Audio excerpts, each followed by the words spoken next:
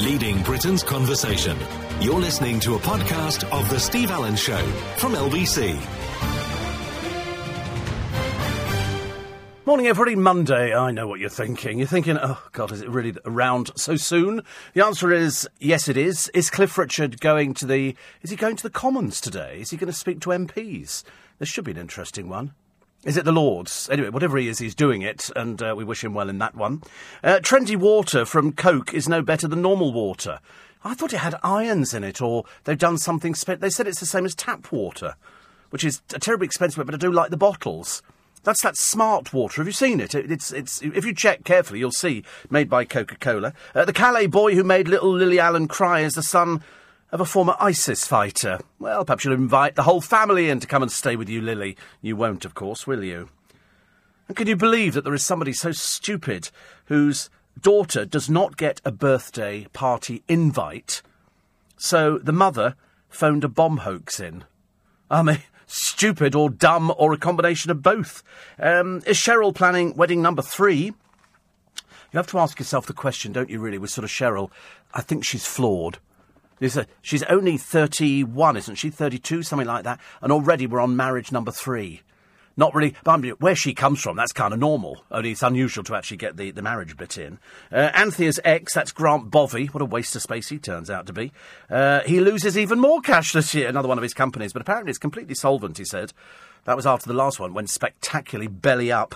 The family dubbed the thickest in the UK. Nick Knowles hits back at Gemma Oten, about time. She said, I want to put the record straight.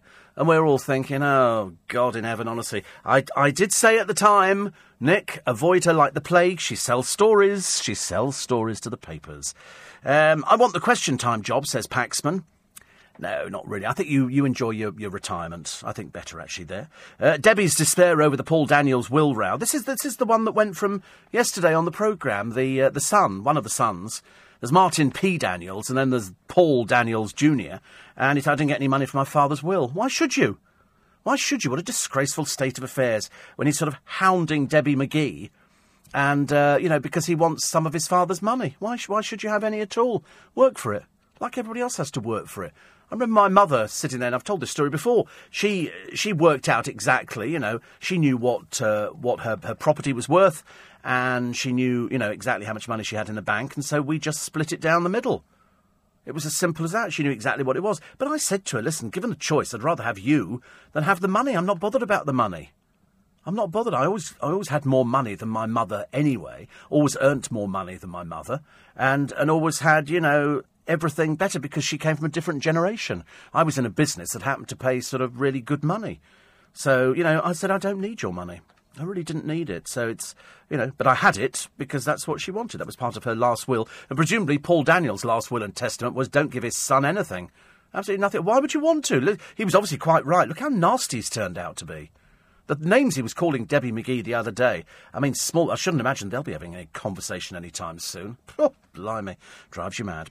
Police blame victims for being burgled. And how many people claim to have seen Madeleine McCann? 9,000. Right, so that's either 9,000 bewildered doolally crackpots or people who genuinely are blind as a blooming bat. 84850 steve@lbc.co.uk. So yesterday, I was quite tired, actually.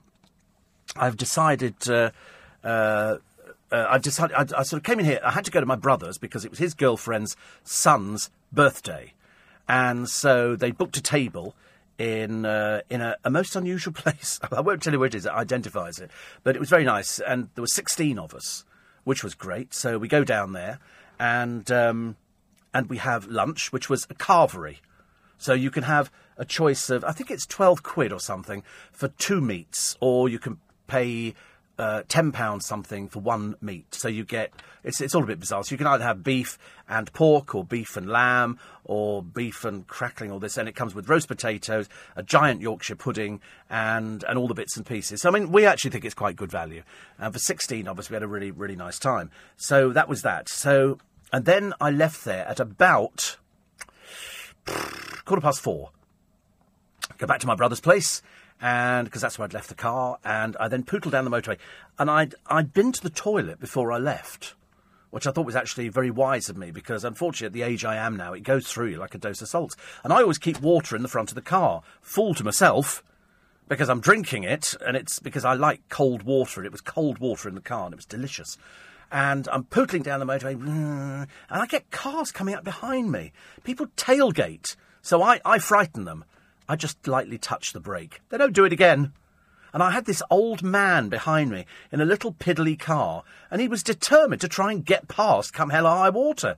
But it always strikes me as hilarious, because what I do is I let them sort of try and nip it, and then I put the foot down.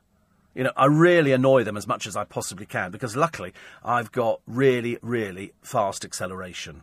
It's a chain accelerator. Don't ask me to explain it, I don't know. But it's very fast. Literally, you touch the accelerator, this thing rockets off. It's very fast. So he's sort of playing catch-up with himself. I thought, you're heading for a disaster. And then I thought, oh, God, I need the toilet.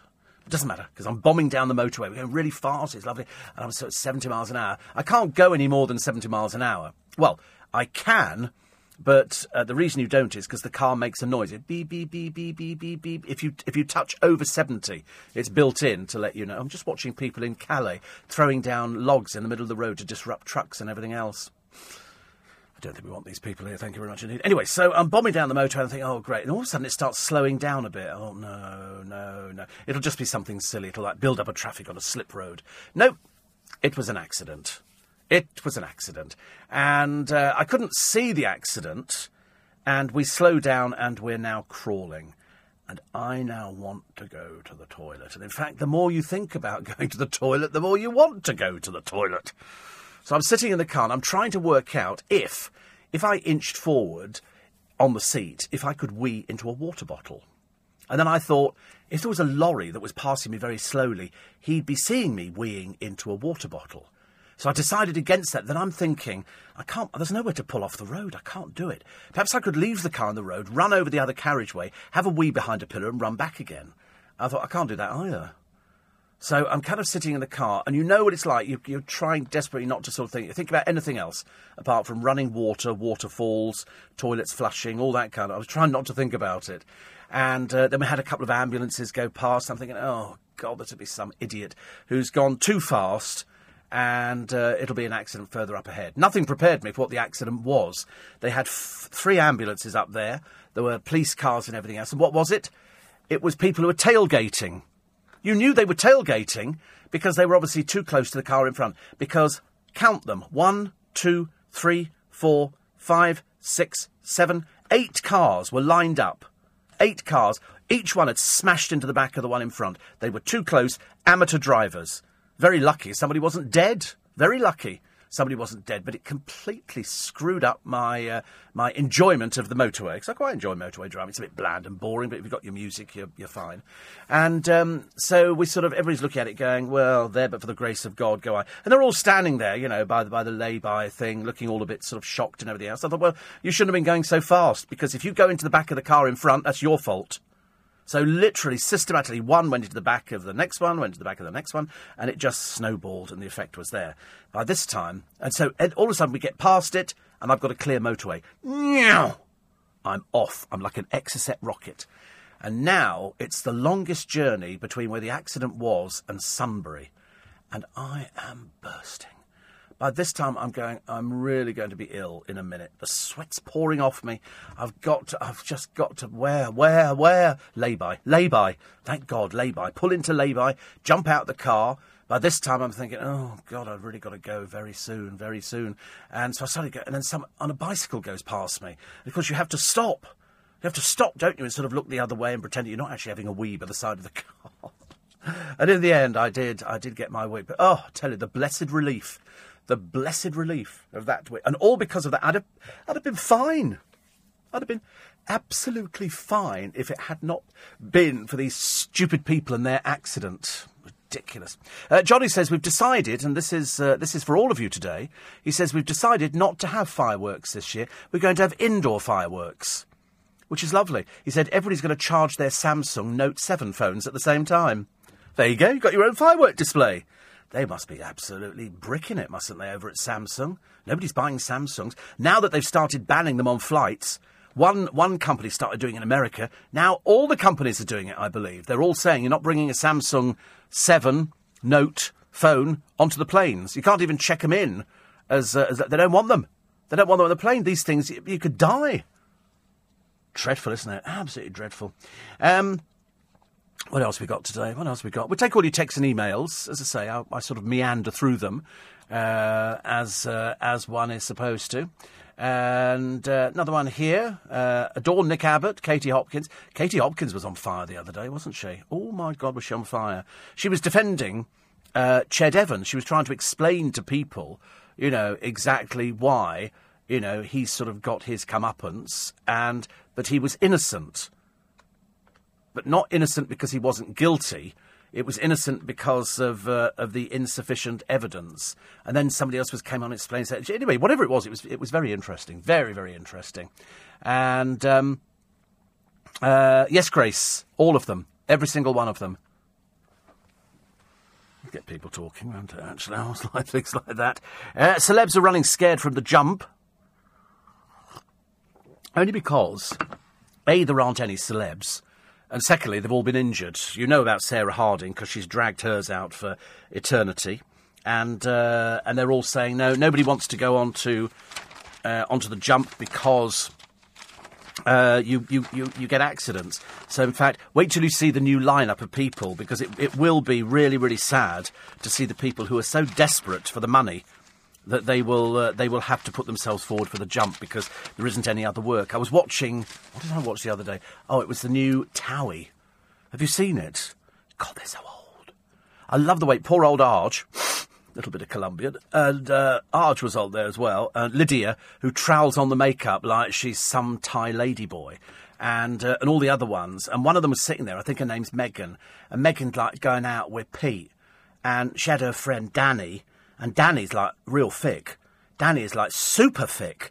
And she and Megan was sitting there going like, and because I checked on his phone and he's been texting all these other girls and they're all ugly. And Danny's going, no, he mugged you off and you've been really brave about it and didn't know nothing. You didn't know nothing about it at all. And they're having this conversation. It's like listening to 2 3-year-olds attempting to find words. And they couldn't, and you, but really brave, goes Danny. Danny also is not very successful with men either. And Megan, and then the bloke in question comes into view. He's the one with the little girly knot on top of his head and the tattoos just about everywhere. He looks like he's wandered out of the Flintstones. And he's like, let me explain to you, babe. Let me explain to you, babe. And it's hilarious. Their conversation is absolutely priceless. And she's going like, because you cheated. He said, I never slept with them. He said, I just had conversation with them and all that kind of stuff. She said, but they was all ugly. They was all ugly. They were all ugly. What's the matter with these people? Why can't they speak properly? Anyway, Bimbos United on the programme. And then at one point, Arge pretends he's the same age as all the other 5-year-olds on the programme. And he's going like, come on, boys, because we're going to do this. Because he thinks he's really great, whereas we all think he's the biggest buffoon going. It's a bit embarrassing to watch. And then we had Lauren Goodyear. And again, so Lauren's like, yeah, because, I can give you, advice on, things like what to do with sort of boyfriend. Lauren, who couldn't get over Mark Wright for about 5 years, poor soul. She couldn't believe that a fat lump like her was dumped on the doorstep. And they just, that's all it is. All they're talking about is sleeping with each other and who's actually not sleeping with somebody and why you're mugging me up. Mugging me off is the latest phrase. I'm using it all the time. You're mugging me off. I love it. I love it. I'm going to weave it into a conversation with my bank manager later on. You're mugging me off, babes, you are. You're mugging me off. That's what I like. But it was so interesting to see that not only have the Towie cast aged, but badly. That kind of pleased me an awful lot. But it was when we saw little Arge there, the little one who just can't keep away from forbidden fruit, can he? But he seems to think, because he doesn't do anything, he doesn't actually have any talent, like all of them. Diags was on there. That's the one who looks like, seriously, there's some really skin problems going on with that one. I don't know what's happening there. It's like you could join the dots and make a more interesting face, I thought. But Diags was on. They were like, all right, mates, and we're all sort of bonding together. I don't think any of them talk to each other outside of the programme, because it's fake. They're all faked, things like that. But, it's, what can you do about it? What can you do? But then I did actually, just to cheer myself up, I did go onto the YouTube this morning to watch Bros interviews. You know, because we love you. Because they've got unusually high-pitched voices for men. And there they both were, with their bleach blonde hair, looking very, very pretty. And, yeah, boys, love you. Thanks, mate. Cheers. Because they're a bit like that. And then I saw them on Jonathan Ross. It was a slightly turgid interview, it has to be said. Whereas poor Luke looks like he's wandered into a vat of treacle and slowed right down. Because they're coming up to 50. I think they're about 48, and Matt still wears what I call the very gay clothes, which is sort of bright showbizy stuff, whereas his brother just kind of like dresses down normally, but Matt thinks he's in show business, even though he's not worked Vegas for a little while now. And he's sort of, the trouble is, I always thought they had inflated egos. Watch the interviews, they're very telling, they're very interesting, the interviews. The one on Jonathan Ross was very interesting, because unfortunately they got stuck with Russell Brand, who sort of pretended he was a third member of Bros. And because they sold out in 7 seconds. No, they didn't. It's not physically possible to sell out in 7 seconds. So we'll wait and see how many swathes of seats are empty and just how many dreary songs they're going to drag up. Because at some point, Matt, I'm assuming it stands for Matthew, is going to come to the front of the stage and go, when will I be famous? Because he won't be able to hit any of the notes.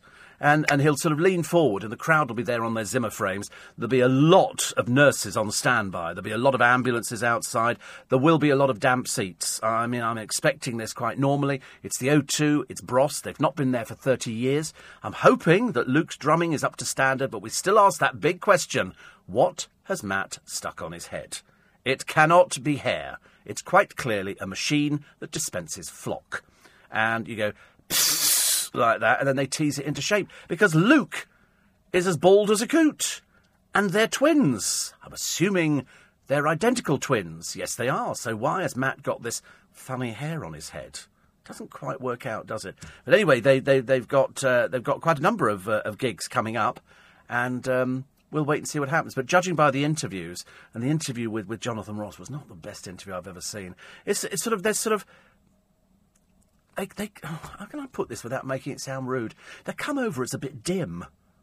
You know, at one point, Luke was saying, and I like Luke, he was sort of saying, you know, I had to find myself to find out what, and I thought, what do you mean find yourself? That was the old Kenny Everett gag, wasn't it? Where Willie Rushton's sitting there and he goes, I don't know who I am.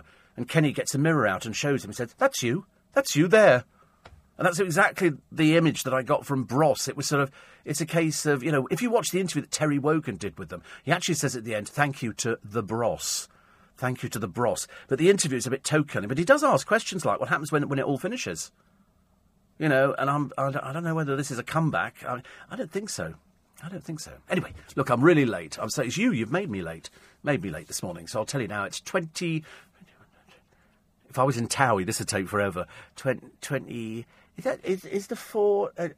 Joey, what is the time? Oh, he don't know, does he? 21 minutes past... Is that 4? Yeah. You're listening to a podcast from LBC. Morning, everybody. Nice to be company. Welcome to Monday. Love Monday. Such a nice day. Also, this week, I've only got 2 interviews to do tomorrow. I think, is it tomorrow? I'll have to check, actually, now. I can't remember. But it's a really light week, which is great. We've got loads stockpiled, as you know. So I'm just having a quick check, actually, when the interviews are. Oh, yes, Otis and Duke on Tuesday. That's Otis from the Four Tops. No, is it Duke from the Four Tops? One from the Temptations. One of them, anyway, original members of the Temptations and the Four Tops. They're touring, as you know. And this is their busy week. And then we're going to rearrange Jo Malone, because she's very tired at the moment. So we're going to rearrange Jo Malone. So Otis and Duke. Was Otis in Four Tops? Was it? I can't remember who's in which group now. Isn't that terrible? I should know these sort of things. But until I sort of bring myself up to speed with... Duke was in the Four Tops. And so Otis was in... There you go. Duke... Abdul. So what's that singer? 1953 he was born. Oh, good Lord. 1930. Oh, sorry.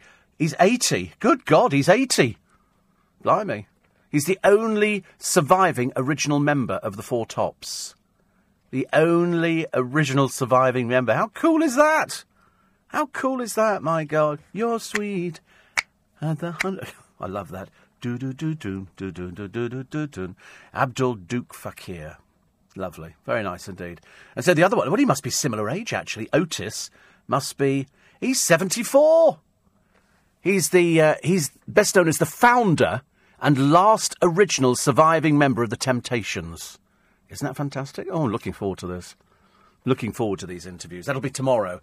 And I think we're going to be running it this week. We'll have to run it this weekend because they're on this week and I think into a little bit of next week. So that'll be nice. Very nice indeed.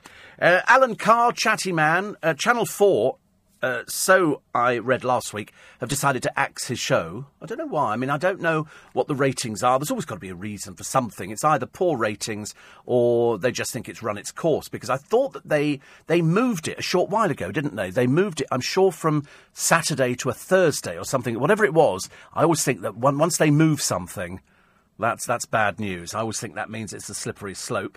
And perhaps they couldn't get any sort of guests. Perhaps they were running out of guests. I mean, some of them were a bit naff, it has to be said. Saturday's chat was superb, says Martin from Old Coulsdon. And somebody's just had to stop at a lay-by on the A13. He just reminded me I needed to go.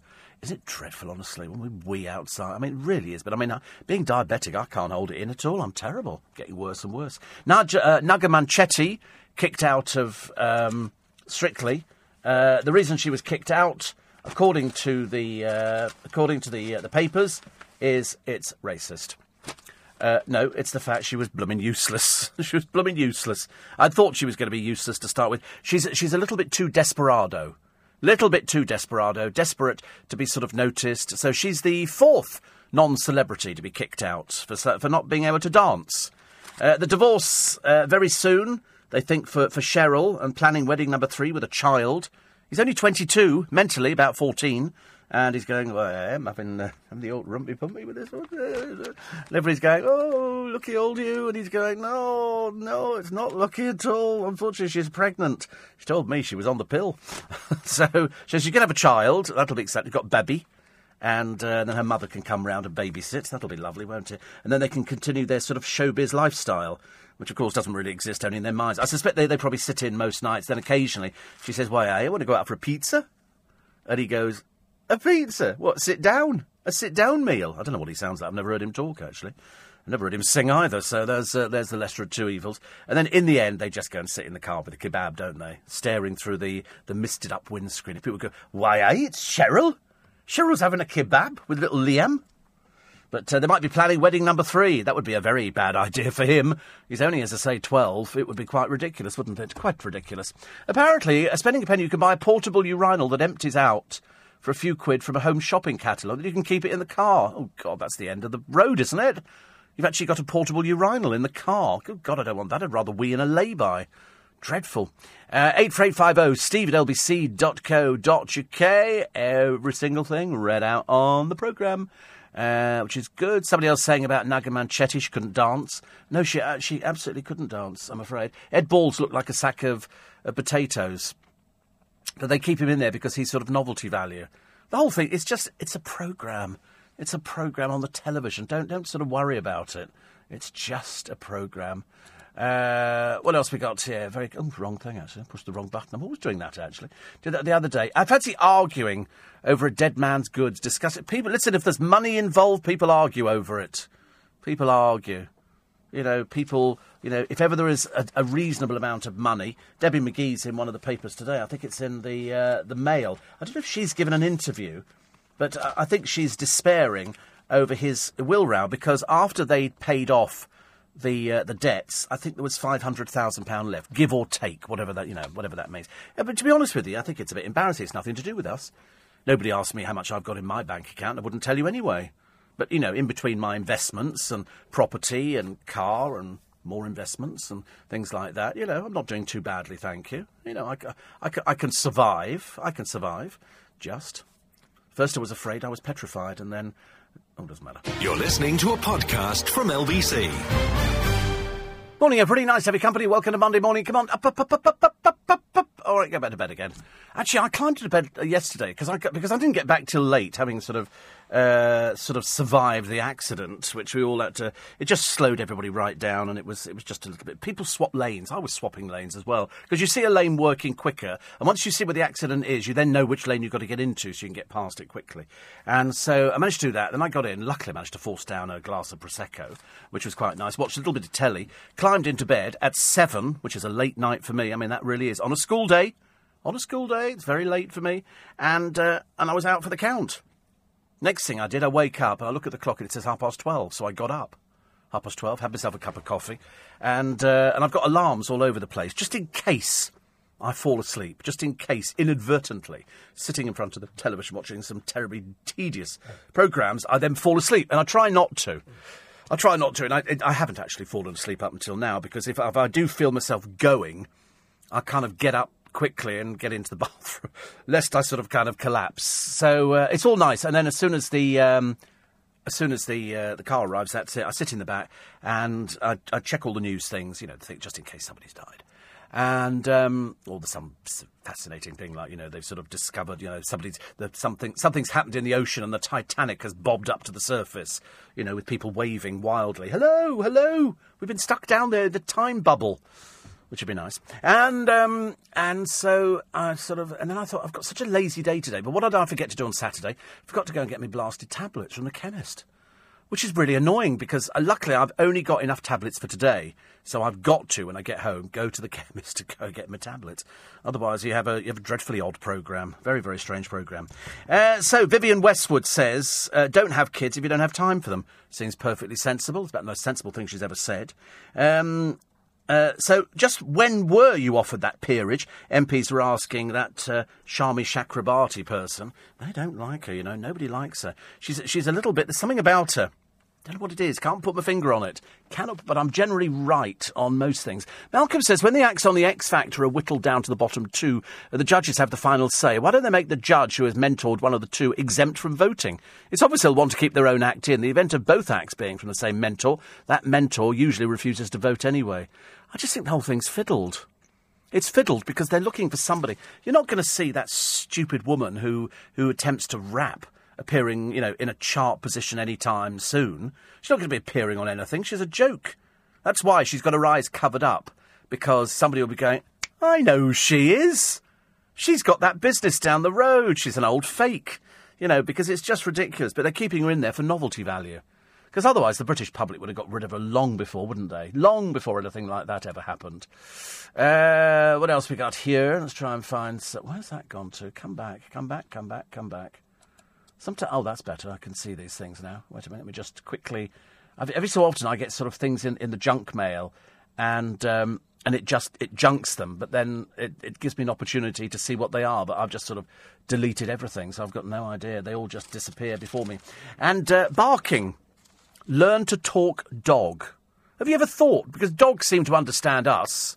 So I wonder really whether or not... Anyway, Sarah Vine went out there and could not believe that she could talk dog. Sarah Jane Mee begins as a Sunrise anchor today. She takes over from Holmes, who'll be having a lie. He will, of course, be wide awake. He will be wide awake. And he'll because he's used to getting up at that time. It'll take years to get back to normality. Years and years and years. What did I watch the other day? Oh, it was the Can't Pay, We'll Take It Away. Oh, I love it. One bloke, they actually turn up. What he'd done is he'd actually guaranteed a loan to somebody of £63,000. He was the guarantor. And, of course, when the person defaulted and didn't pay, quite rightly, the person to whom he is owed the debt comes back to him. And so they turn up at the house, and his girlfriend, wife, I don't know who she is, she answered the door, and so he said, oh, hello, my name is Brian, or whatever it was, I'm a High Court enforcer. Is Mr. So-and-so in? No, he's not, he's out at the moment. Could you phone him and tell him that we're here? Yes, could you go out of my house, please? No. Sorry? No, we're not going out of your house. As a High Court enforcer, they have the right to be in that house. And so she phones up this bloke, and she says, there's a High Court enforcer here, and he's not leaving my house. And then she starts a row with him, and he goes, I'm a High Court enforcer. I'm allowed to enter your property, which turned out to be the other bloke's property. and hers. I think they might have had a joint thing. And he said, no, I'm allowed to enter it because I'm a High Court enforcer. I'm not from round the corner, sweet pea. I'm from the High Court, big boys' court, OK? And this man, anyway, this bloke turns up, and he says, I've got a writ here for £63,000. And the bloke goes, well, I haven't got any money. And they think that it'll go away. That's the funny thing. They think that it will go away. Very rarely does it. Only on very, very, very rare occasions. So he said, well, listen, he said, you better get some money today. He said, I'm looking for, to take away some money today. I'm not leaving without the money. And if you don't come up with any money today, well, then we will start bankruptcy proceedings against you, in which case you'll lose your house. It's as simple as that. If you've got a property, you'll lose it, and they'll take the money out of that, and you can whistle, as far as they're concerned. They couldn't care less. They really couldn't care less. And so eventually, after toing and throwing backwards and forwards, you knew it was going to happen. He coughed up £2,500, and he's now paying back, I think, £1,500 a month or something. It's going to take him a long time, but eventually they do get it. The Paul Daniels story is in quite a few of the papers, and trendy water from Coca-Cola is no better than tap water, does nothing for health. And so here it is. I mean, given the marketing, and I bought into it. I've really bought into it. I mean, absolutely bought into it. Because it's called, I think it's Glasso, or Glaso, or something like that. Anyway, whatever it is, it's smart water. So what they have here, it's been remineralised with the electrolytes found in energy drinks. Promoted by Jennifer Aniston, launched in Britain 2 years ago, sells for 57p a bottle, and the rest. Anyway, the production process adds nothing whatsoever, according to the British Dietetic Association. The verdict will embarrass Coca-Cola, which had to withdraw its Dasani premium bottled water in 2004 after it was revealed to be simply filtered tap water from the main supply in Sidcup in Kent. In contrast, the Glasso sold in Britain is taken from spring water, but with claims it's inspired by the clouds. The water, I'll tell you where it comes from. It's from Morpeth in Northumberland, and it's the same spring water sold as Abbey Well, which Coca-Cola boasts has been naturally filtered through water-bearing white sandstones for 3,000 years. To take on smart water status, however, it's evaporated to remove the naturally occurring minerals and impurities, then cooled in a way which separates the water molecules from other matter. It's then remineralised, blah-de-blah-de-blah-de-blah. The term smart water implies that it's either intelligent to drink it or it makes you more intelligent, though that's not an explicit claim made by Coca-Cola. But there's no indication it's wiser to drink this water. So the Morpeth factory produces more than 18,000 bottles of this water every hour. And the brand is worth £21.9 million. The total market for all bottled water in Britain is worth £2.1 billion. And so it's just British spring water, so you can go and get it as Abbey Well. They just put it through a different Same water. No better than tap water, but I do like the bottle. So I've got one here, which is still spring water, and they say, this is a charity bottle, actually. 100% of our profit funds water projects in Africa, but what's in it? Usual sort of things, calcium, potassium, sulphate, magnesium, and everything else, but I don't know where it comes from. Here we go. Oh, it comes from Powys in Wales. But can you taste the difference? I mean, I've got this... Oh, wait a minute.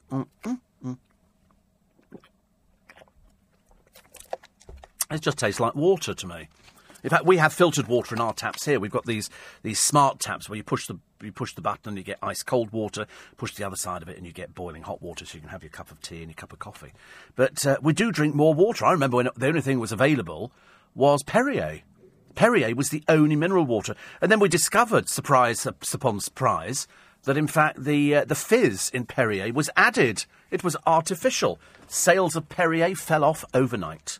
People stopped buying it. They thought it was really trendy to drink this bottled natural mineral water kind of thing. And so nobody bothered. You go into anywhere now, every corner shop, every supermarket, anywhere where they sell, Cokes and things like that, you will find a bewildering array of waters. And they're cheap. You can go to Costco and buy a big case of smart water for about £4, I think. But it's nice, because you know why? Because it just looks clear, and it looks as though it's nice water. I couldn't guess where it comes from. The fact it comes from Morpeth is nothing to do with me. I couldn't care less. I just quite like the taste of it. But as they say, it's no better for you than tap. But I never thought it was better for me. Any water's good for you. As long as you're drinking it, it's okay. So I shall be drinking all my waters, and today I shall go out and get some more water, and I shall drink it, and I'll love every minute of it. You know, I even put filtered water, bottled water, in my hot water machine, which seems a bit of a pointless exercise, doesn't it, really? But I do it anyway because I'm a bit strange like that. So it doesn't do anything for your health at all, but water is good. So the more water you drink, the better you will be. You're listening to a podcast from LBC. Morning, everybody. Nice to have your company. And somebody said 6.7 litres in a car. It's a very high-maintenance car. No wonder you put the top juice in the old girl. And, yes. But, I mean, you know, that's what they were talking about the other day, wasn't it? James O'Brien was talking about 5p's going on petrol. And I said to somebody the other day, I said, it's not going to make any difference to me at all. You know, if it goes up 5p, I just don't take the car out as often. But I'm never going to, you know, even if it works out an extra tenner a week, that's not going to change anything in my life. I can understand that would change a lot of other people's lives, but I'm in a fairly fortunate position that I don't need to worry about things like that. An extra 10 quid a week, I don't smoke. I'd have to cut down on the Prosecco. God, I felt quite weak then. Even mentioning cutting down on the Prosecco, which seems to be everybody's favourite drinks. Malcolm says, we keep having it pushed down our throats that the X Factor's a singing competition. Well, if Honey G is a singer, I'll enter myself. Yes, well, there's a trick and a half, I should imagine. Yes, well, she's not a singer. It's just silly. It's just ridiculous. I mean, I don't even know why she's in there. It's a joke. The whole thing is an absolute joke. All they're looking for, though, is they're actually looking for somebody they can make money out of. You wouldn't make any money out of it. She wouldn't sell an album. Nobody'd buy an album at all. Debbie's not given me a penny, claims Daniels Jr., nor should she. He's the magician's eldest son from his first marriage. The pair, who had 3 sons, divorced in 1975. Daniels later married Miss McGee. They were married for 28 years. 28 years. And she doesn't want to give any money to him. Why should she? Got nothing to do with him at all. Get off your bum and get out there and make some money yourself. And then, you know, when you die, you can leave your money who you want to. Your father didn't want to leave you anything. Simple as that. Quite clearly, obviously. And having seen the way you behave disgracefully, I would think, actually, you know, that would be... Oh, God, I know what I've got to do this week. Thursday, I've got to go and get my flu jab. I suddenly remembered. It only takes a second, but I always psych myself up for it, which I like. This is the stupidest mother in the entire world. And she tried to pin a bomb hoax on another woman following a row over a children's party. Her name is Claire Mann. She used an unregistered phone to send a message to a rabbi's wife in which she claimed a bomb had been left in a hotel where Israeli guests were staying. She had previously used the same mobile to send abusive messages to her own phone, later telling police the number belonged to her former friend, Ros Page. Officers saw through the ruse after tracing the phone to Mann's house and finding it stuffed in a box at the back of a cupboard. The women had fallen out weeks earlier when Mann thought Mrs. Page had snubbed her child by failing to send an invitation to an 8th birthday party. I mean, she's as thick as a brick, this one. She admitted perverting the course of justice. She's going to be sentenced today. So found guilty. The prosecutor said the bomb hoax was received in 2013 by the wife of the rabbi at the Muswell Hill Synagogue. I mean, this woman is stupid beyond belief. Claire Mann, God, are you dim or what? Unbelievable. But anyway, speaking previously, this is Mrs. Page, who said her daughter was invited to the party. I'd emailed her father, but she didn't believe me. She then claimed Mann approached her daughter, Sophie, and called her a little bitch for not giving her... She's a vile piece of work, this one. Claire Mann, facing prison. Thank God for that. Dear me, what a horrible piece of work you are. And ugly, by the way. I thought I'd chuck in as an afterthought. But anyway, Mann denied trying to persuade other parents to ostracise her. She's a mother of one, admitted a second count of perverting the course of justice in relation to a separate incident. Good God. She's, she's a horrible piece of work. Just remember, Claire Mann, 48. Oh, I hope you do get sent to prison. Mind you, the prisons are overcrowded with scum like you anyway. What an awful thing to do. 84850 steve@lbc.co.uk. And somebody says, have you had your flu jab yet? No, because I've only just recovered from my little bout of cold. And so I'm waiting. I've got it on Thursday. So Thursday. It only takes a second to do it. Ooh, even thinking about it makes me go goosebumpy. Because the needles seem so long. Why they can't use small needles, I don't know. And they're just in your arm. They just pull the thing up. They'll strap a piece of plastic round there. Do they put it in the arm? Yeah, just literally just in the top of the shoulder. It doesn't hurt. Not much. I'm like a big girl's blouse when they do it. I mean, I mainly do that to wind everybody else up in the doctor's surgery, sitting out there going, what's he having? And they go, it's the flu jab. Ow! Ow! I might cry this time, actually, just to add a little bit of extra on top of it. I think it's quite funny doing that. It's like in the dentist, isn't it? Ow! Ow! Oh! Oh! People sitting out there going, I don't think we'll bother. Let's go home instead. I've done that before, actually. I have left. I've made an excuse and left. Rather than go through the pain of anything like that. I think you need to be comatose to go to the dentist and to have an injection, because the needles are so big. They're so. I mean, I inject every day, but my needles are tiny. I think they're 6.25s or something. But I mean, theirs are enormous. Why have they got to be so big? I mean, I'm totally convinced. You know, when you go to the dentist, and there might be some of you listening this morning who might have a dental appointment, and they give you the injection to numb you up. Well, I'm convinced one of these days they're going to push that needle into my mouth and it's going to come out the side of my cheek. And I'm going to go, all right, what's that? It's like in your arm when they do this thing. One of these days they're going to push it into my arm and it's going to pop out the other side. It's not that big, is it, really? It's horrible. I'm so sorry. If you're phobic about needles, you'll be hating this. And Dan says, the week after you've had the flu jab, you'll get the flu again, like you always do. I know, I'm the only one who has the flu jab and gets the flu. The whole idea is it's supposed to prevent you, but because I'm in a high-risk category, I've got to have it. I wonder if I actually went without it this year, but I've booked in for it anyway. So I might as well do it. Another picture of Shami Chakrabarti. I just don't like her. I don't like her. I don't trust her, which is probably worse, I should imagine.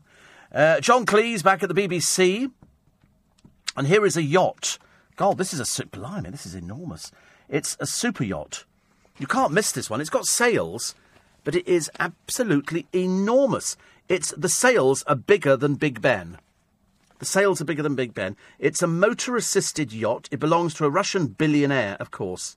This is somebody called Andrei Melnichenko. You never know what they do for a living. It'll be some Russian oligarch, and people will have suffered, as you can imagine, because he's paid $313 million for it. $313 million. I mean, just even looking at the people next to the sails, his wife, and she's called Alexandra. Guess what she does? She's a former model. They're all former models. You know, you get all these sort of ugly oligarchs. And then they're sort of with these beautiful women, and you go, what are they? Well, they're either hookers or they're models. It's a thin line in Russia. It really is. But this weighs 12,700 tons. It's the largest piece of curved glass ever made. It's got 8 decks. I mean, when you look at it, you go, it isn't until you look at the back of it you realise the size of this thing. It's got connected by lifts and spiral staircase. It's got a helipad, a submarine and 2 swimming pools. 313 million. Its top speed is 21 knots. It's got a permanent crew of 54 looking after 20 guests. It's a bit stingy, isn't it? Only 20 guests? But imagine being invited on there. Good God, you wouldn't know where to begin, would you? Where do they build things like that? It's absolutely enormous. I mean, it makes the rest of everything else just pales into insignificance completely. It just disappears. You go, oh, but what have you got? I've got a £313 million yacht. Where is it? It's the whole of the horizon. That's what it is. It's out there now. You'll absolutely love it. Philip Green will be so jealous that BHS didn't realise even more money for him. But it was only 507. So, I mean, he could in theory afford it, but he's just got his other one, hasn't he, really? That's only That's only £100 million. But there again, he's an old man. I mean, he's not going to live long to enjoy it, is he, really? I don't think so. Is Del Trotter still making Peckham's spring water from Only Fools and Horses? I thought that was a great one, wasn't it? He just filled it up from the tap, which is basically what this is, I suppose. But we do drink water, and I try and encourage people to drink water as often as possible, because it's very, very good for you. However, it's not very good for you where it's mixed with weed killer. And the reason I mention it is because there's a guy called Ray Winsley, and Ray he's the man with green fingers.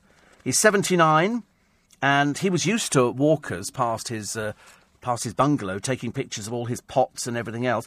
Not everybody was delighted. Weeks after being named winner of the containers category for Bath in Bloom, the retired builder found somebody has poured weed killer over his plants. I mean, what sort of sick person does that? His lawn, his flower beds, his hanging baskets have all been ruined. Absolutely ruined. He says people, used to take photographs of my house, and my wife Sylvia used to love seeing the flowers out front. Breaks my heart to see it like this. Neighbours have rallied round him. I mean, why would somebody do that? What sort of sick person would actually do something like that? I mean, I'd be inclined to break their legs, wouldn't you, if you found out who it was? It'll be somebody who lives in the village. That's what it always turns out to be. It'll be somebody who lives in the village. You remember, a short while ago, they had somebody who was doing poison pen letters. Turned out to be the retired verger or something who was doing poison pen letters. And you think to yourself, these people are sickos. This man does something that gives pleasure to loads of other people who maybe don't have a garden, can't afford a garden, and he's got green fingers, and he's out there, and he's 79. And then somebody comes round and pours weed killer on it. I think hanging, don't you? Let's bring back the stocks or something like that. Let's think of some suitable punishment for these yobs who do it. But I bet you anything it'll be somebody, because the police are now appealing for anybody to come forward if they saw anything. Let's hope somebody did. Let's hope somebody did see something, because it's ruined his life. He's 79. He comes from a generation where people didn't do things like that. People were sort of in admiration and in awe of what you've actually achieved, and they would be thankful. There used to be a house very like his down the road from me, and I think then he sold it because the new people can't be bothered to do the garden. But it was always a riot of colour with dahlias and everything else, and the lawn was immaculate. And then somebody else buys the house, and they're not really interested in doing the garden because it's a labour of love. If you've ever done gardening in any way, shape or form, this would be a labour of love. And what he'd done there, he's 79. I mean, he's not exactly whizzing around on roller skates, is he? But I'm sure that a local garden centre will come to his aid. Because if they've got weed killer on the plants, you'll have to get rid of the pots and replace all the earth and everything else. So it's quite labour intensive. Poor old Grant Bovey. Oh, God, whatever happened to Grant Bovey? Answer, nothing. He's a failure. And his business struggles go on, according to the papers today. His consultancy business has reported ongoing losses of more than $53,000 in its latest accounts, £46,000 worse than the previous year. And Anthea was granted a divorce last October after his year-long affair with a young socialite was exposed. Declared bankrupt in 2010, he admitted he couldn't repay 50 million quid in debt. He's what's commonly known as failure, and also, having seen him on the television, boring failure. Very boring. He says, I feel I've let Anthea down, I've let my children down, and everybody had faith in me. Oh, dear. It's a shame, isn't it, really, when you get to... How old is he, for God's sake? What is he, more than 15, more than 16? But anyway, declared bankrupt already. That's one thing I've never done, so I'm very happy. Coming up very shortly, news at 5 o'clock, the family dubbed the thickest in the UK. It's embarrassing when you get a whole... You don't mind just generally the children being a bit stupid. But the whole family is really worrying. Tom Hanks admits to panic attacks over not being very good as an actor. Police hunt drug dealer as girl dies. That's what I always think. Find the drug dealers, then you've got the source of the problem. Sky News breakfast star. The sexist banter of the TV old boys gave me sleepless nights. The trendy water from Coca-Cola, no better than tap water. Naga Manchetti out of Strictly. The mermaid routine flounders. Very good line. And is Cheryl planning wedding number 3? She's only 31, isn't she? Not exactly a great track record, but there again, a bit like her recording contracts as well. You're listening to a podcast from LBC. Morning, everybody. Nice to be company. It's coming up nearly 3 minutes past 5. Can't even read the clock this morning, actually. And on the programme this morning, the trendy water from Coca-Cola. It's called Glaso, I think. And it's a nice bottle. Apparently, it's no different than tap water. They sort of take it out of the same place that another company take their water from. It comes from Morpeth in Northumberland. And it's a case of it just doesn't have any benefits for you. They try and make it sound like it's either going to make you more intelligent because it's sort of smart water, but it isn't really. Naga Manchetti's out. The mermaid routine didn't do too well at all. Debbie's despair over the Paul Daniels Will row. And the police now blame victims for being burgled. Unbelievable. Somebody called Joel, who does have a surname, he says, you said the person owes £3,000. They have to pay back over... No, you're not listening properly, are you? It's a shame. They owed £63,000. I can't help thick people this morning. I really can't, honestly. You know, sometimes... I mean, I've heard some stupid people over the time, but Joel would be the one, actually. He comes from Portugal. Obviously, the further you get abroad, the dumber they become, really. No. They offered £3,000. Oh, I can't be bothered to explain it to you. Too stupid for words, aren't you, really? Where do you come from? Are you sort of just, amazing? 84850 steve@lbc.co. Oh, he's a bit simple, actually, Joel. As I say, he's from Tavira in Portugal. The gender, he can't quite work out what it is. I suspect old woman. He's obviously a regular listener. But unfortunately, you've just gone into the sin bin, so now you've got, nobody to write to anymore. What are you going to do? Never mind, I'm sure you'll find somebody.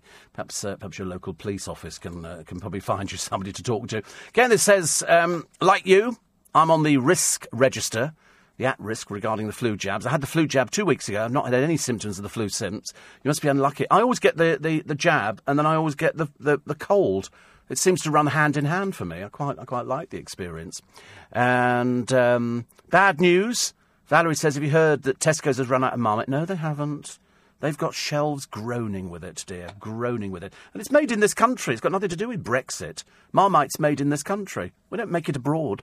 It's made here. Thought everybody knew that, actually. You must be listening. You should listen more to LBC. It could educate you. Another one here, Poppy Lady, says, back in 1992, my son sat excitedly waiting for 25 people to turn up to his 5th birthday party. Nobody arrived. The next day we found out that a parent of a child who used to be in his class had contacted every family to say the party was cancelled because I'd had a heart attack. There's some very evil, unhinged parents out there. I think they're probably living in Portugal. That's about the saddest place that we found at the moment, where they really are a bit thick. I mean, honestly, it's almost too embarrassing for words. But, you can't really quite understand. But I'd say, having watched this Can't Pay Will Take It Away, I've suddenly realised that the majority of people on there are compulsive liars. Most of them say the same thing to the blokes coming round to kick them out and change the locks. They go, I haven't had any notification. Well, of course, you don't have to have any notification. The High Court doesn't issue notification. Warren is up bright and early this morning. He thought that the bloke who was dumped from the X Factor was quite cute. He had a little top knot on again. It's a very girly thing to have. I thought it was supposed to signify bisexuality. That's what I was always told anyway, so I mean, what do I know about these things? And then he said, what on earth was Sharon Osbourne on? I know she appears to be recently losing the plot a little bit. And we don't know if she's back on the Source again, which I always thought was hilarious. But the trouble is, I've discovered the older you get, the more drink affects you. So, in other words, when you get to Sharon's age, and she's, 90, 103, 104? Something like that. Difficult to tell, actually. You need to cut her in half and count the rings. And the drink seems to affect her. So, in fact, she might only have to have a couple of glasses of wine, and she might look as though she'd been at the booze all night. On the other hand, she might be on medication. She might be a bit, as we call it in the business, she might be doing a bit of a Sarah Harding. Because Sarah Harding could have actually saved an awful lot of time and trouble when they were sort of talking about her coming out of Ghost. She should have actually said, the reason I'm coming out is because I hurt myself on the jump and I'm on medication for it. But she didn't say that. She just sort of left it and then retaliated because the paper was then speculating on the fact that, she's out of this thing and she's drinking alone in her room and all that kind of stuff. It paints a very sad, lonely picture of Sarah Harding. But there again, she's not really had much sort of success in anything she's ever done. I think she was... The trouble is, you see, here is the huge problem in this. The huge problem is that people get loads of coverage in the newspaper. You need to read my book, So You Want to Be a Celebrity. You get loads of coverage in the newspapers. That does not translate into work, as, in fact, that poor girl from Coronation Street discovered when she came out and thought, because she'd got loads of coverage and people were going, oh, look, and she got great breasts and all the rest. And that was the only thing that they talk about. Here she is in a bikini. Here she is walking down the street. Here she is doing this. And she thought, I'll go to America and they'll be offering me a job. Nobody offered her any work. Nothing at all. Nothing at all. So she's had to go back to Coronation Street. Bit embarrassing, isn't it, really? Steve, Sky Sunrise. Nothing about the sexist comments made by the women presenters. They should be on Loose Women. Do they? See, I haven't seen Sky Sunrise. I mean, I see it, but I don't hear it. because it's up in the. I've got it up in the studio at the moment. Only because their breaking news thing is always very interesting. So if it's something really, really important, then I can sort of tell you about it. But I don't watch the programme. I don't know why they've still got people on there to review the papers. That's a waste of time and money. Might as well get rid of them. Half of them aren't even qualified. What are they? Who are they? They're talking heads. It's very bad. One is a warm-up man for a television programme. A warm-up man, I ask you, and apparently comedian. Very not funny. Haven't seen him on any comedy shows recently. No. And one of them was Jade Goody's trainer or something. What's he doing on there? Chris Akabusi, what's he doing on there? The world's most boring man. God, blimey. And then a few other oddballs who sort of creep out of the woodwork. And you begin to wonder. It's ridiculous. And somebody says, change your driver's seat into a Portaloo. I don't think you can do that in my car. Well, I don't know, actually. I don't know. Wayne says, listening on the way to Heathrow again for a night in Oslo. He says, because if you were off sick, your listeners would be at a loss. Thank you, Wayne. Thank you, Wayne. A night in Oslo. A night in Oslo. Is that... It's very expensive, but he's a trolley dolly. So they don't worry about that because they have their sort of set hotels. When you say a night in Oslo, are you flying to Oslo and it's a business, it's work for you, or are you going there on holiday? Because the other week I mentioned Matt on the programme going off to Rome with his girlfriend Alex, and I didn't realise that was my brother's girlfriend's son. They texted me on their way to the airport. They were listening to the programme and they texted on the way to the airport. And he said, did you know it was me? I don't know. Not at all. I sort of said, oh, they're off on their way to Rome. And I must have said something about it. But they were listening to the programme. And so they decided to text on the way to the airport. Otherwise, I mean, I don't know who people are. I must get loads of people. Sometimes my brother used to say, it's your brother. And then you'd sort of know who it was, which is good. So you have a nice night in Oslo. Imagine if I banned my brother. It's like anybody from Portugal at the moment, you know, because this one was really thick. That's how stupid you could be. But obviously very, very, very stupid with a surname like he's got. I mean, God. You do worry, don't you? These people, perhaps they vote. Perhaps he's not intelligent enough to vote. I bet he's not working either. Because I remember somebody once telling me something. They were doing something. What did they write into me? And we were talking about, it might have been to do with property or something like that. And he said, oh, by the way, he said, I've got an architect design house. And I came back with, everybody's house is designed by an architect, you fool. What do you think? They just sort of put down a pile of bricks and just make up a shape. No, everybody's house is designed by an architect. But he was too stupid to realise. He didn't get the irony. But that's the good thing about radio, isn't it? That's a good thing. You know, you can actually take the mickey out of it. And they don't know anything about it. Did I get my free Marmite? Yes, of course. Listen, if I say I'm going out to get it. They only had 5 jars. 5 jars, and I got one of them. I don't even eat the stuff. I've just got a free jar of Marmite. Although my brother's girlfriend, married, she's very good at getting free things. They went last night. They managed to get seats. I can't remember how they got them. It's on some website. Miss Saigon, live at their local cinema, but it's transmitted from a theatre. Is it on in London, Miss Saigon? I thought it wasn't, but I mean, obviously it was because they did it the other night. Sorry, I just had to have a slurp of my coffee this morning before I have another mouthful of my water. But, yeah, they were doing... Oh, there you go. Live in London's West End. So, the extraordinary 25th... Wait a minute, did I do something on this? I can't remember. Somebody came in for In Conversation, didn't they? Oh, I tell you who it was. It was Jonathan Price came in. So what they've done is they recorded it and then they put it out... on the cinema screen, because they'd never seen it. So this one, that's right. So they did this one, finished in February. They recorded it, and now they put it out. I must tell my brother's wife, brother's girlfriend, because they they thought it was coming live from a theatre. Because I said I didn't think it was on in the West End anymore, but I was prepared to accept the fact that I might be wrong. I never am, but I mean, occasionally I like to sort of, admit to a couple of things, actually. And that was... Oh, look, holidays. 28 nights on a ship. I think not. 28 nights. That's nothing. You can do... There's the one round the world. Is it something like 324 nights? I think Cunard do this round the world, and it's a year. You live on board for a year. They do. You would be throwing yourself overboard. But I think for people who are who like cruising, and there's quite a few people who it's not just an elderly people's thing. People like Matt will probably go with Alex. They'll probably end up doing a cruise because everything's it's the clothing that's the problem for me. Because the cabins, they call them staterooms. And, you think stateroom, that makes it sound, woo, magnificently huge. No. They managed to crab in a toilet, a shower, a wash basin, a place to hang your clothes, a double bed, a mirror, a safe, and a little seating area and a balcony. But it's all tiny. It's made for munchkins.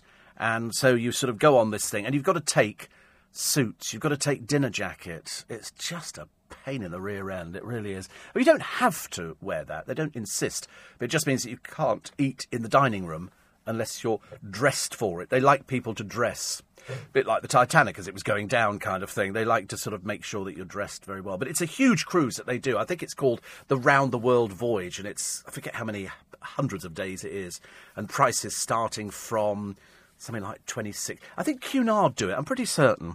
Let's see how much it's going for at the moment. I think you can, because if you want to go on a long holiday, you just sort of lock the house up or rent it out for a year or something, and then you toddle off. World Cruises, here we go. This is between 89 and 120 nights, and you're going to, wait a minute, 120 nights, 40 ports, 25 countries. Now, how much is that? How much is that one there? Can we find out? The Queen Elizabeth World Voyage or Voyage Details. See, it's finding... Oh, there we go. Inside staterooms. That's no balcony. You're on a corridor, OK? That's an inside stateroom. And that comes out from about £14,000. From £14,000. I've got a flashing light in here somewhere. I wonder what it was, actually. I've got a flashing... I thought it was the phone flashing at me. What light's that? Is that an interesting light up there? That's an interesting one, is it? Oh, right. You're listening to a podcast from LBC. Another one here. Perry says it's to celebrate 25 years of Miss Saigon. Yeah, that's why we had Jonathan Price in. I'll have to tell mine because they thought it was coming live from a theatre, whereas in fact it was recorded at the theatre. Whereas the Billy Elliot was actually done as live and transmitted to everybody, which was fantastic. Really great one. Unilever's justification putting the price of Marmite up was that even though it's made in the UK, the bottles they put it in were made abroad, says Richard on the Wirral. I don't know, they come up with any old excuse, don't they, really, nowadays? It's amazing. And another one here, and this is from a lot of people talking about loose women. And actually, this week, bad news. Bad news good news for people who enjoy watching bad presenting, because doing This Morning... for this week, I think up until Friday or something like that. Yeah, it's Philip Schofield and hiya. Yes, they've dragged her out of the cemetery and they propped her up in a studio, and they'll try and get somebody to make the mouth move, and whether or not they'll engage the brain at the same time as the mouth, I've got no idea. But poor old Christine Bleakley is back in work. She hasn't presented for years, so she's going to be as rough as anything. However, I thought she went to New York. I was hoping she'd stay there. We don't really want her back in again. But anyway, to make it worse, little Rylan and his dippy husband are presenting again on Friday. This is the former policeman. How he ever made it as that, God alone knows. It gets more bizarre by the day, doesn't it? The people they put on there. I'm totally convinced that Martin Frizzell, the editor of the only does it to wind me up, so I'll talk about it so they get publicity for the thing. That's why people make programmes, and then they tell me about them. It's terrible. Steve, an all-inclusive cruise costs less per week than staying in an old people's home. David's in Sidcup, poor soul, but somebody's got to be. Yes, you're right. It's cheap. That's why a lot of elderly people go on cruises, because they've also got medical stuff on the ships and everything else. So a lot of Americans go on these cruises that last for ages. Mind you, a lot of the Brits used to go abroad to Spain because you could stay for 3 months in a hotel and it was cheaper than here. So you're right. If you work it out, if you've got 120 days... and it's from 14,000, it's cheaper than staying in an old people's home. Why would you want to stay in an old people's home? It's full of old people. You don't want to stay in an old people's home. You want to stay in a young people's home. That'd be better. Paul Sharon says Malcolm couldn't remember the name of her own act last night. Someone had to prompt her. Oh, see, I always think that's quite funny. Mind you, I'm like that. I start forgetting all these things. Does the Cunard voyage stop in Portugal? Well, it did, but they've now decided to amend it, having heard this programme. So they sort of moved it round a little bit. Sarah H. says Peter disappeared from... that's quite nice. Where's that? Is that one of the suites? Wow. That's very nice indeed. So, sorry, it's stopping in Portugal, Nick, on the 14th. Oh, that's bad, isn't it? 14th of January it stops in... Mind you don't have to get off, do you? Because there's nothing really in Portugal, apart from that dim person who wrote to me. That thick do some people have to be. I think some people enjoy being taken the Michael out of. I quite like... Oh, that's pretty. Where's that? Is that one of the fjords? I like that. Look at that. Look at how majestic that is. Isn't that gorgeous? And it's 118 night... The majestic scenery of southern Africa, an extended acquaintance with Australia, lie either side of the Indian Ocean. Woo! How cool. Honestly, when you look at the size of the cliffs either side of that, it dwarfs that ship, and that ship is enormous. It's just absolutely enormous. That's lovely. I like looking at their room. I mean, if you've really got limit... Oh, that's quite nice, isn't it? Little sofa bed. The trouble is, you don't want to be confined to your cabin, do you, all the time, because you get a bit claustrophobic. But I quite like it. I mean, I was quite happy in my little room. I would lie on the bed and just go to sleep most of the time. They say the gentle rocking of the ocean. I don't think so. The general sound of sort of tables falling over and chairs as water pours through the portholes. If you're on the Titanic and some idiot playing a bloody violin. Shut up! Shut up! Can't hear where the lifeboats are. But it all looks very nice, doesn't it? And luxurious. And that's what you're supposed to think when you go on a cruise nowadays. That's a large single, is it? Oh, I don't think I want one of those. Like, that puts you down as Billy No Mates. I'm sorry, are you in the single room person? That's like whenever you go... It's a bit like a canteen, isn't it? Whenever you go out to a supermarket, don't ever buy the meal for one. They point at you. You get to the checkout, for God's sake, buy the family meal. Buy cat food and dog food and everything. Buy as much stuff as you possibly can. The dining room's a bit plain, isn't it? It's a bit Dover to Calais ferry. That's not fine dining. I don't like the look. Perhaps it's the bar area for poor people. Don't like the look of that at all. The rooms look nicer. Do we have a suite? Can you find me a suite? Oh look, they've got lots of fish. It's all taken on. They don't take on any food. It's all taken on at the beginning of the voyage. They very rarely stock up. That'll be afternoon tea. I recognise a cake stand. But I'm looking for. See, that's not bad, is it? 14,000 quid. If you've got 14,000 quid. I'm trying to find a really nice standard wait a minute. Atrium view inside. Atrium view inside. No, I don't want to be inside. Oh, God, no, I couldn't go in there. Oh, that's like a box. Oh, look. That's a little box. Oh, no, I couldn't be in that. I'm feeling ill even watching the blooming vid. Look at this. Horrible.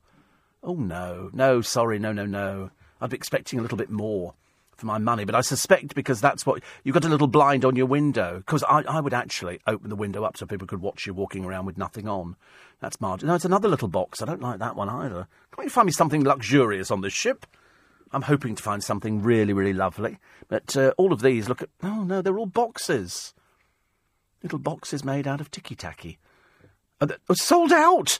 Look, sold out. They've only got one on the inside at... they're all sold out. Good God. Wait a minute. Oh, we found some bigger rooms. Blimey. The grand duplexes, gone. The duplexes and the suites, gone. Royal suite, gone. The penthouse, gone. OK, now we've got a queen suite. This is £47,249. Show me. Show me the queen's... Still a little bit... That's 47,000, is it?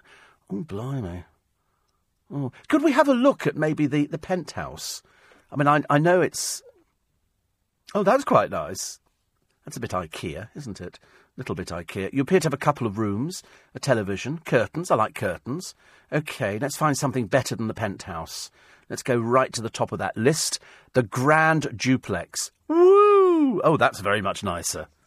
I bet some of you listening have done this. You know when you go onto somebody's website and you have a look and you go, oh, I could stay there. That's that's more than £47,000. But you do get, listen to what you get, OK? Brace yourselves. If you win the lottery, this is for you. You get 24-hour room service, a Bon Voyage bottle of champagne, butler and concierge service, priority embarkation, exclusive access to the Queen's Grill Lounge, in other words, you don't have to mix with peasants, refrigerator safe and hairdryer, so important for me, soft terry robe and slippers, Nightly turn-down service with a pillow chocolate. That's a bit naff, isn't it? Well, you know, you've just spent 47,000 quid and they give you a pillow chocolate. A pillow concierge. A selection of pillows and duvets to suit your preference. I'm sorry, would you have one that shows every part of my body off? You know. Fresh flowers and daily fresh fruit. Daily shipboard newspaper. Satellite television with multi-language film and music channels. Personalised stationery. We're in the penthouse. This is us sending you a letter. Bar stocked with spirits or wines and soft drinks. So you can be tiddled throughout the entire thing. Board games and computer games console. Priority disembarkation and tender service. In other words, sorry, rich people, this way. It's quite nice, isn't it? But it's a lot of. We don't know how much that one was. That was a duplex, we thought, but we don't know.